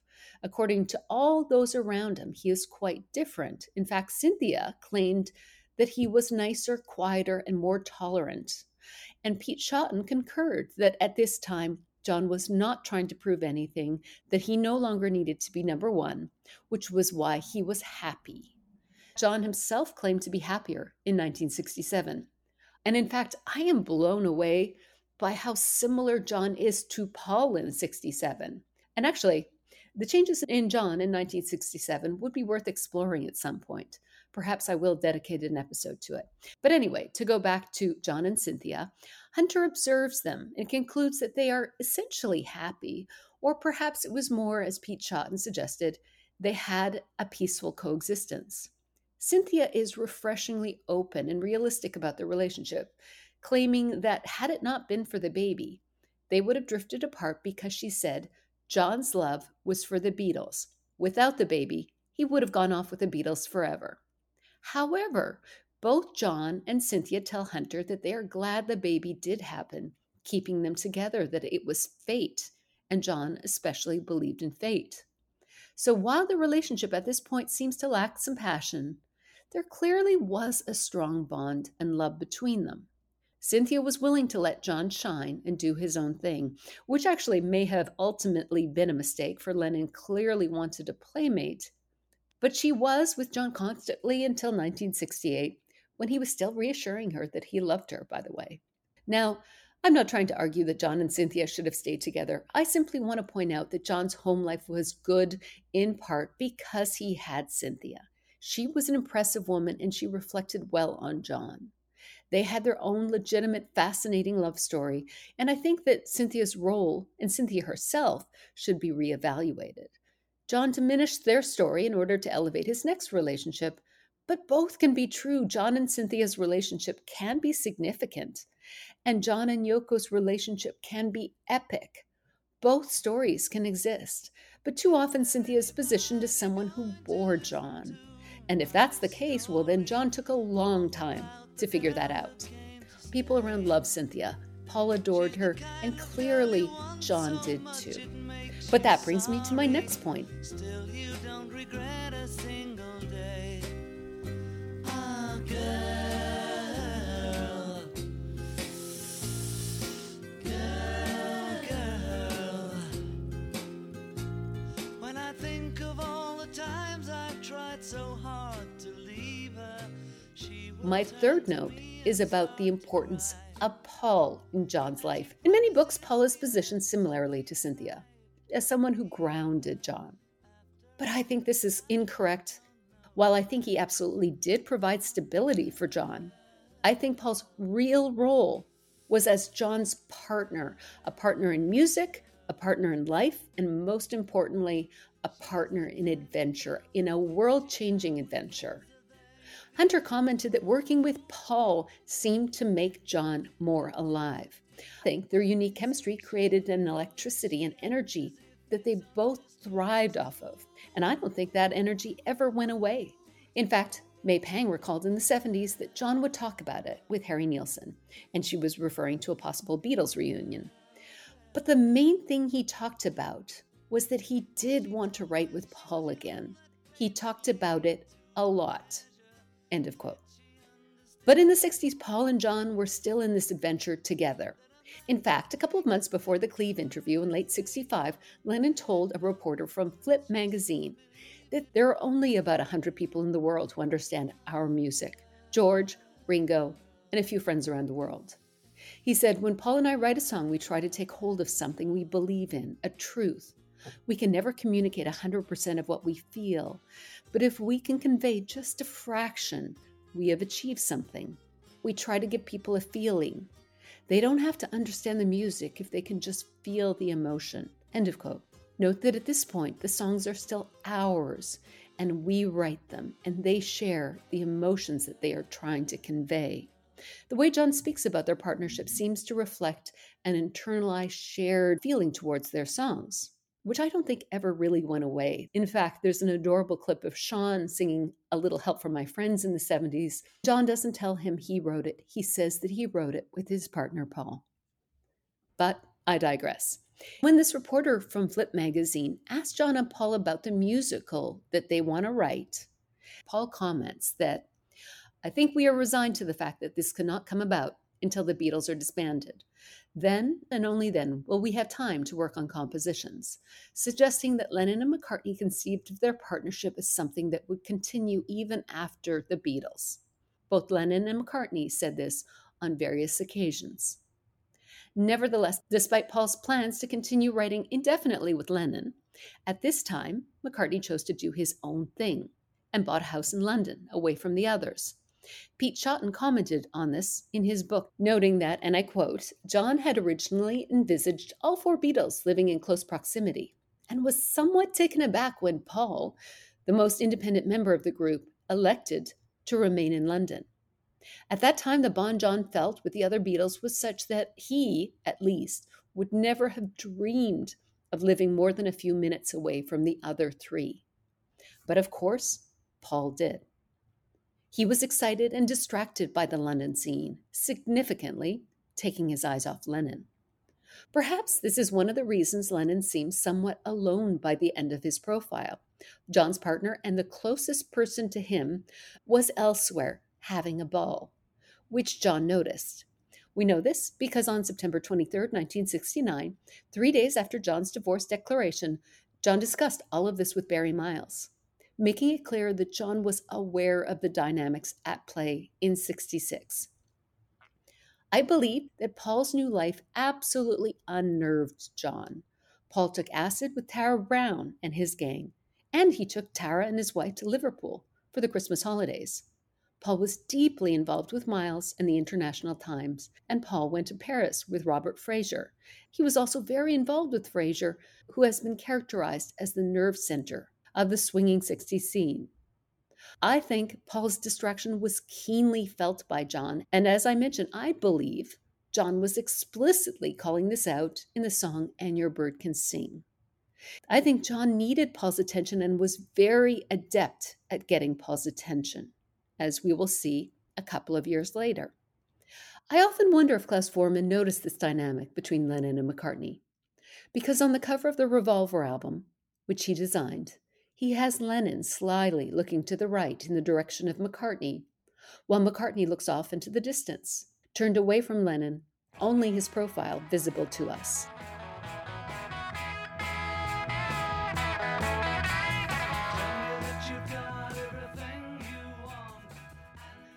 But then came the '66 tour, and that changed everything.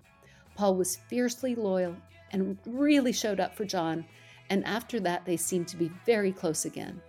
McCartney even joined Lennon in Paris to celebrate his birthday in what was an echo trip of their original Paris trip 5 years earlier. And then, of course, Lennon spent a significant amount of time at Cavendish in '67. Barry Miles told me that he often saw John at Paul's place, and that he and his wife went out for dinner with John and Paul on multiple occasions in '67. I suspect John being in London was perhaps about being closer to the scene, but more importantly, I think it was about being close to Paul. And perhaps, as Duncan and I discussed, Grease was an attempt to bring Paul back into the fold of the Beatles community. Paul was the only one who was not in Weybridge, and John's conception of Grease shows that he didn't really care about being in the center of the London scene. I think for Lennon and McCartney, if the other isn't there, their community is not complete. They both essentially prove this in the breakup. John worked with George and Ringo, but it was never the Beatles. And Paul said that if someone else had quit the Beatles, they might have continued, but not without John. I think both John and Paul loved the community of the Beatles, but their relationship to each other was primary. Still, while I think McCartney was uniquely important to Lennon, my fourth point is actually about the importance of the Beatles community to John. Even in this Flip interview, John says that he and Paul write the music that only a handful of people like George and Ringo can understand, and he concludes that only really Beatles can play Beatles music, which reflects the importance of all the Beatles to John. These Cleve profiles provide a snapshot of just how close the Beatles are in 1966, and this is supported by Hunter's account a year later. John recalled to Hunter that I did try and go on my way after we stopped touring. I had a few good laughs and games of Monopoly on my film, but it didn't work. I didn't meet anyone else I liked. I was never so glad to see the others. Seeing them made me feel normal again. And Hunter himself observed that the only live stimulus John gets is from the other Beatles. No one has been within light years of taking their place in his life. He quotes John as saying that he wants to be left alone because he's not a mixer. That, and I quote, I've got enough friends to see me through. I just want to be left alone. My so-called outgoing character is all false. I kept it up for years, but I'm not a loudmouth. It was a part I put on as a defense. Hunter also comments about how the Beatles generally repel all others because, and I quote, they are busy going their own way, doing their own thing together. John then clarified, most people don't get across to us. We never really communicated with other people. Now that we don't meet strangers at all, there is no need for any communication. We understand each other. It doesn't matter about the rest. Hunter notices that John, most of all, can't be without the other three for very long, which he says is hard luck on Sin. And he reports a conversation where Cynthia says she longs to go on holiday without John's buddies, but John counters that it's nice to have your mates around, to which Cynthia observes, they seem to need you less than you need them. Pete Shotton also noted the closeness of the Beatles, stating in his book that there never was and probably never will be a group more self-contained or tightly knit than the Beatles were in those days. The way their talents and personalities harmonized was little short of miraculous. Until about 1968, I never witnessed or even heard about a single serious disagreement between any of them.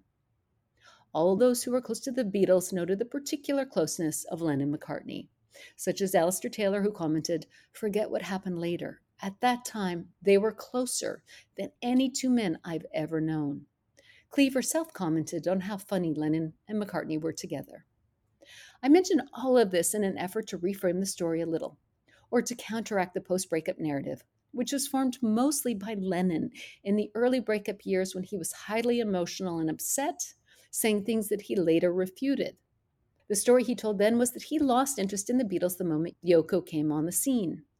But of course, when you dig, this is patently false. Yet, it is still read into so much of the Beatles story. That's why these Cleve and Davies contemporaneous accounts are important. Both note the particular closeness of the Beatles. But it didn't end then. People like Harry Nilsson, who was close to John in the 70s, clarified that while he adored John, it was the Beatles that John still felt close to. He said, I'd like to say I was a very close friend. I wasn't a very close friend. No one was a very close friend to John other than the Beatles. He also told an author this anecdote. He said, someone told me they saw John Lennon walking down the street wearing a button saying, I love Paul. And this girl who told me that said she asked him, why are you wearing the button that says, I love Paul? He said, because I love Paul. May Pang recalled how John fretted and worried about his relationships with the other Beatles in the early 70s, when he was in the height of his arguments with them. So, you see, he never lost interest. So what if we let go of that idea and acknowledge that John really, really loved the Beatles and always did? And that becomes our baseline. And we stopped with this story that John lost interest or, they grew apart. We all know that Paul went through a tough time when the Beatles broke up, but John did too. By early 1970, when the Beatles are collapsing, John is checking himself into full-time therapy with Janov because he was in pain and needed support. This pain has always been attributed to his childhood issues. and I'm sure that's the original cause. But looking at how close the Beatles were and how vital they were to John's happiness and sanity leads me to suspect that his pain might have become so present in 1970 because he was triggered by the breakup of his true family, the Beatles, which might have seemed like a repeat of his early years. By late 1970, John is attempting to separate emotionally from the Beatles, claiming that the dream is over. But by 71, he's again claiming that Paul is the closest person to him other than Yoko. And by 72, he's stating that nothing will ever break the love we have for each other. I still believe all you need is love. I'm hoping that accounts like Cleave's can lead to a more nuanced take of the situation. That he was both inspired by Yoko, but also deeply attached and bonded to the Beatles, essentially for the rest of his life. I'm making a case for the importance of Cynthia, the Beatles, and Paul in John's life, because I think to some extent the breakup story diminished all of this. But of course, Yoko was also hugely important to John, and that requires its own episode at some point.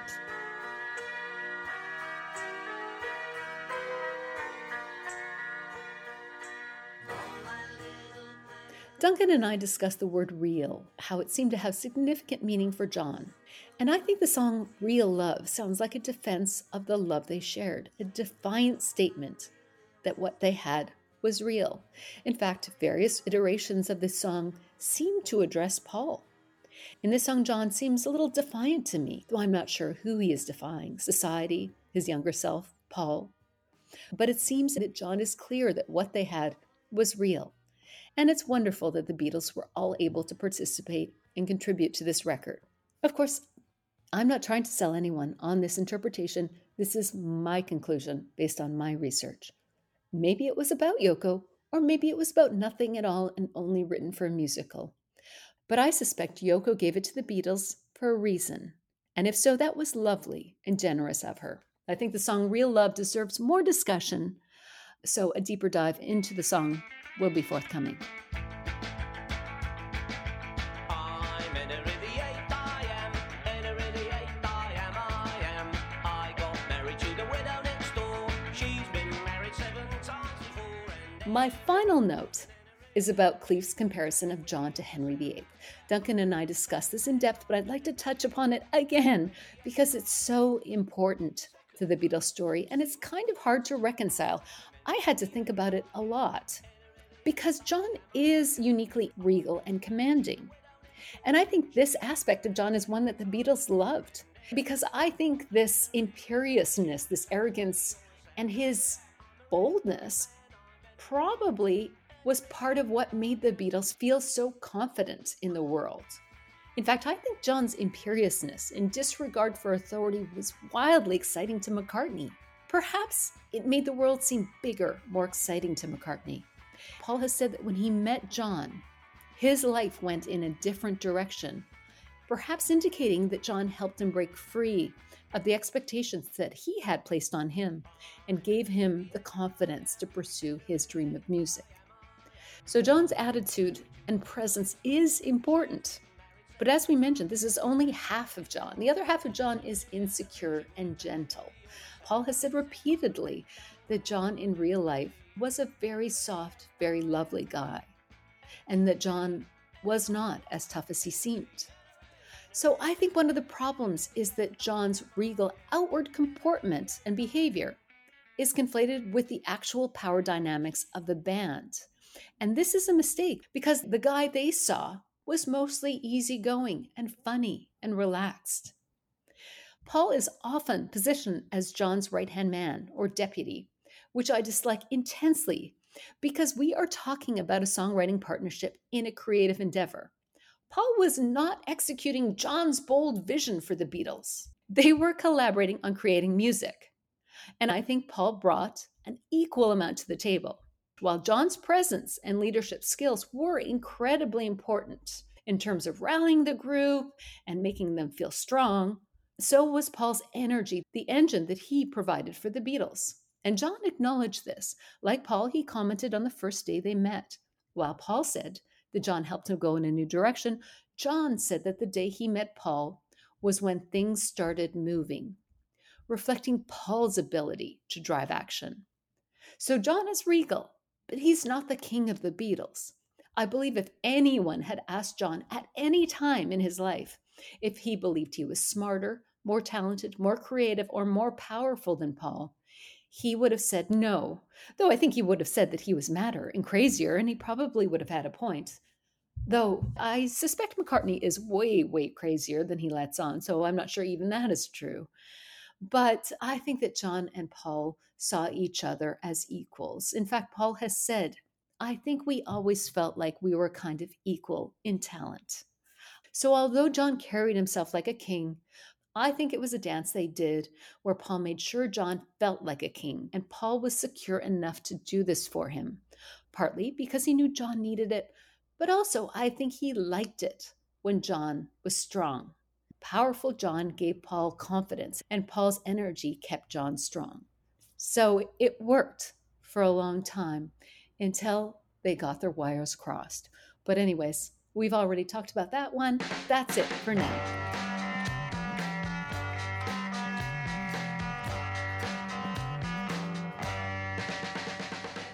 Thank you all for listening. A big shout out to Duncan Driver for being such a fabulous partner in crime in this series. If you're enjoying this podcast, please give it a shout out in social or give it a rating or review to help promote it so that other people can find it. Also, if you have comments about the episode or questions you would like to have answered on this podcast, or ideas or requests for future episodes, please let me know. You can tweet, post, or email me with your comments. And finally, I want to thank all my patrons for their support. Although I have some of the best collaborators in the world, such as the brilliant Duncan Driver, this is a one-woman podcast owned, run, edited, and produced by me. So the support is hugely appreciated. That's all for now. We will be back very soon with our discussion of the George profile, which is gold. It's equally revealing and insightful. So until next time, I will now leave you with Duncan Driver reading the full profile on John Lennon.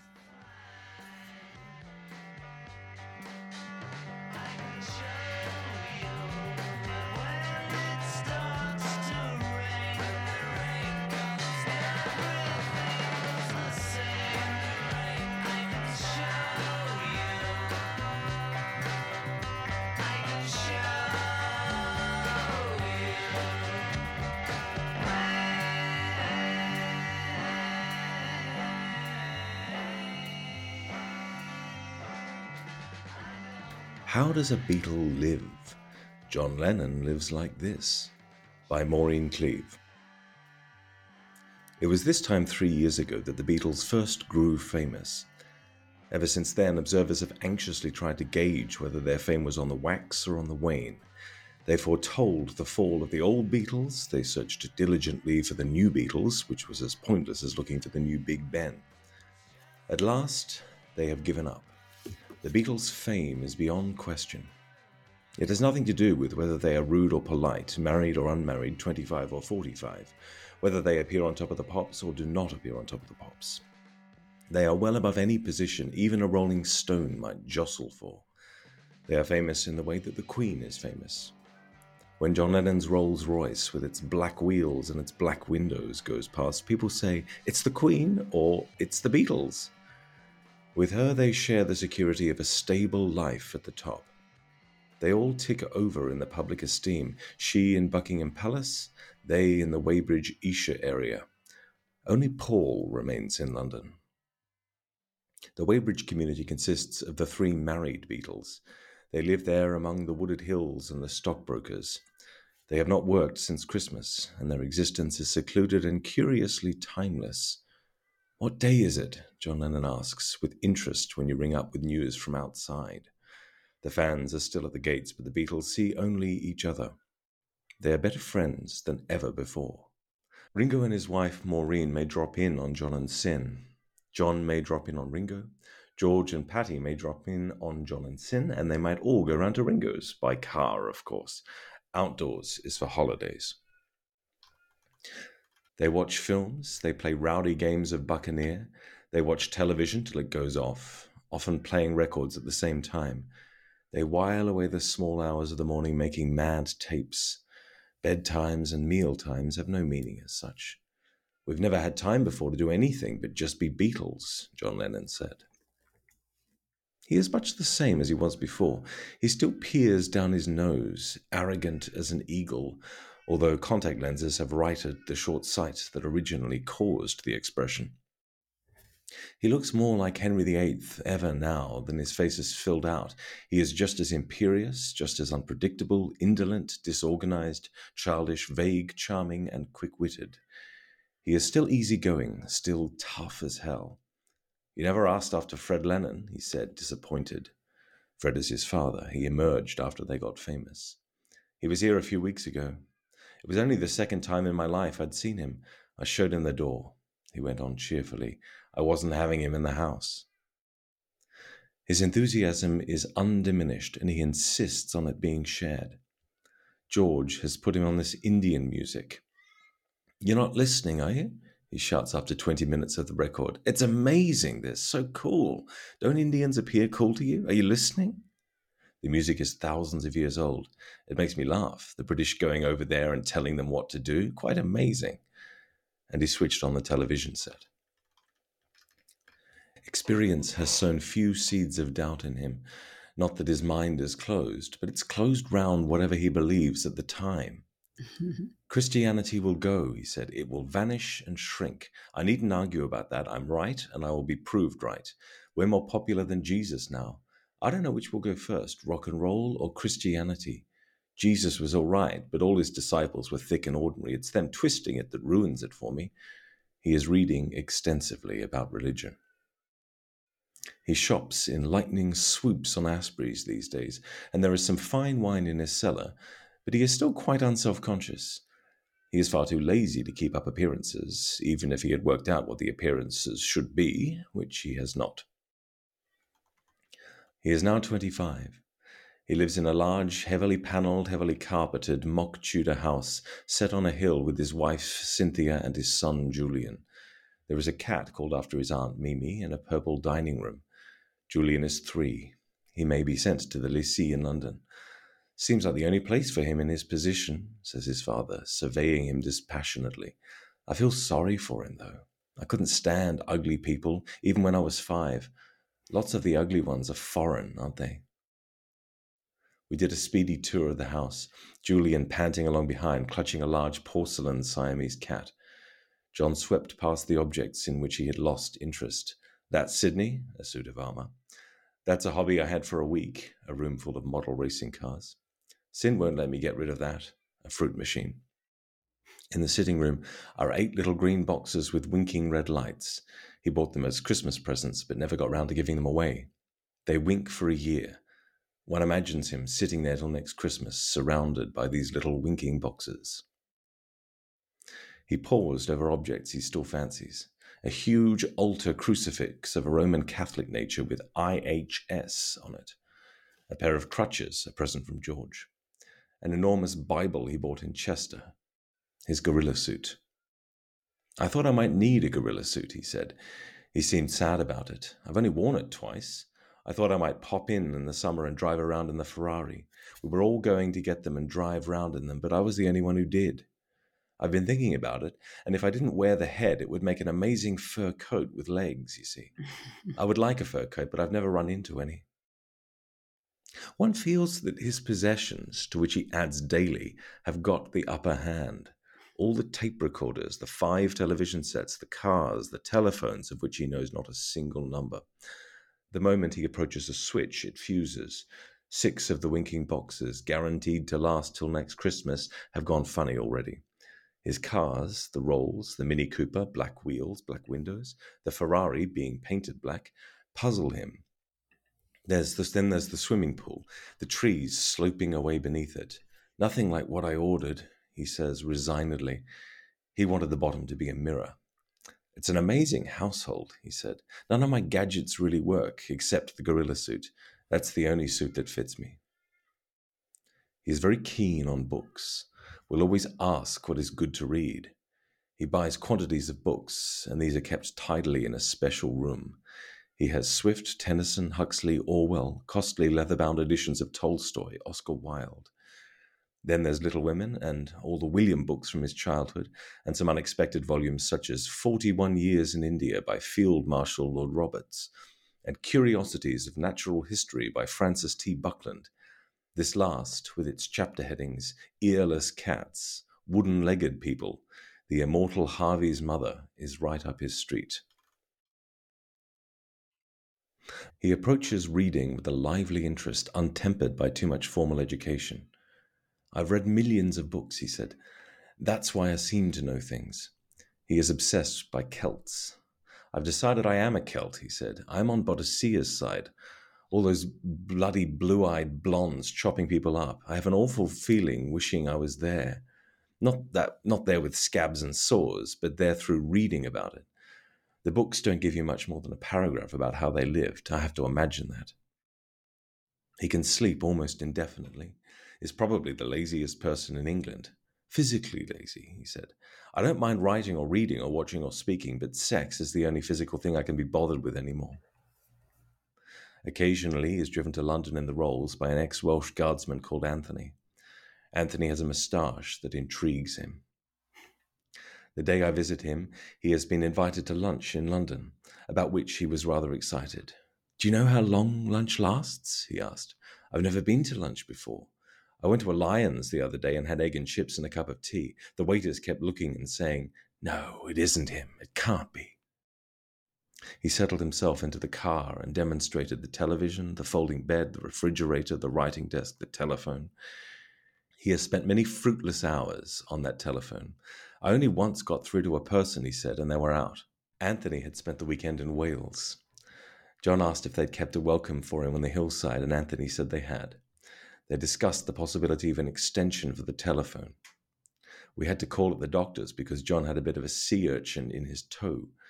Don't want to be like Dorothy Dandridge, he said, dying of a splinter 50 years later. He added reassuringly that he had washed the foot in question. We bowled along in a costly fashion through the countryside. Famous and loaded is how he describes himself now. They keep telling me I'm all right for money, but then I think I might have spent it all by the time I'm 40, so I keep going. That's why I started selling my cars. Then I changed my mind and got them all back, and a new one too. I want the money just to be rich. The only other way of getting it is to be born rich. If you have money, that's power without having to be powerful. I often think that it's all a big conspiracy, that the winners are the government and the people like us who've got the money. That joke about keeping the workers ignorant is still true. That's what they said about the Tories and the landowners and that. Then Labour were meant to educate the workers, but they don't seem to be doing that anymore. He has a morbid horror of stupid people. Famous and loaded as I am, I still have to meet soft people. It often comes into my mind that I'm not really rich. There are really rich people, but I don't know where they are. He finds being famous quite easy, confirming one's suspicion that the Beatles had been leading up to this all their lives. Everybody thinks they would have been famous if only they'd had the Latin and that. So when it happens, it comes naturally. You remember your old granny saying soft things like, "You'll make it with that voice." Not, he added, that he had any old grannies. He got to the doctor 2 3/4 hours early and to lunch on time, but in the wrong place. He bought a giant compendium of games from Asprey's, but having opened it, he could not, of course, shut it again. He wondered what else he should buy. He went to Brian Epstein's office. "Any presents?" he asked eagerly. He observed that there was nothing like getting things for free. He tried on the attractive Miss Hanson's spectacles. The rumour came through that the Beatles had been sighted walking down Oxford Street. He brightened. "One of the others must be out," he said, as though speaking of an escaped bear. "We only let them out one at a time," said the attractive Miss Hanson firmly. He said that to live and have a laugh were the things to do, but was that enough for the restless spirit? Weybridge, he said, won't do it all. I'm just stopping at it, like a bus stop. Bankers and stockbrokers live there. They can add figures, and Weybridge is what they live in, and they think it's the end. They really do. I think of it every day, me and my Hansel and Gretel house. I'll take my time. I'll get my real house when I know what I want. You see, there's something else I'm going to do, something I must do, only I don't know what it is. That's why I go around painting and taping and drawing and writing and that, because it may be one of them. All I know is This isn't for me. Anthony got him and the compendium into the car and drove him home with the television flickering in the soothing darkness, while the Londoners outside rushed home from work. The end. Yay! When I wake up early in the morning, lift my head, I'm still yawning like I'm in the middle of a dream. Stay in bed, float upstream, please don't wake me, no, don't shake me, leave me where I am, I'm only sleeping. Everybody seems to think I'm lazy. I don't mind. I think they're crazy, running everywhere at such a speed. Till they find there's no need, there's no need. Please don't spoil my day. I'm miles away, and after all, I'm only sleeping.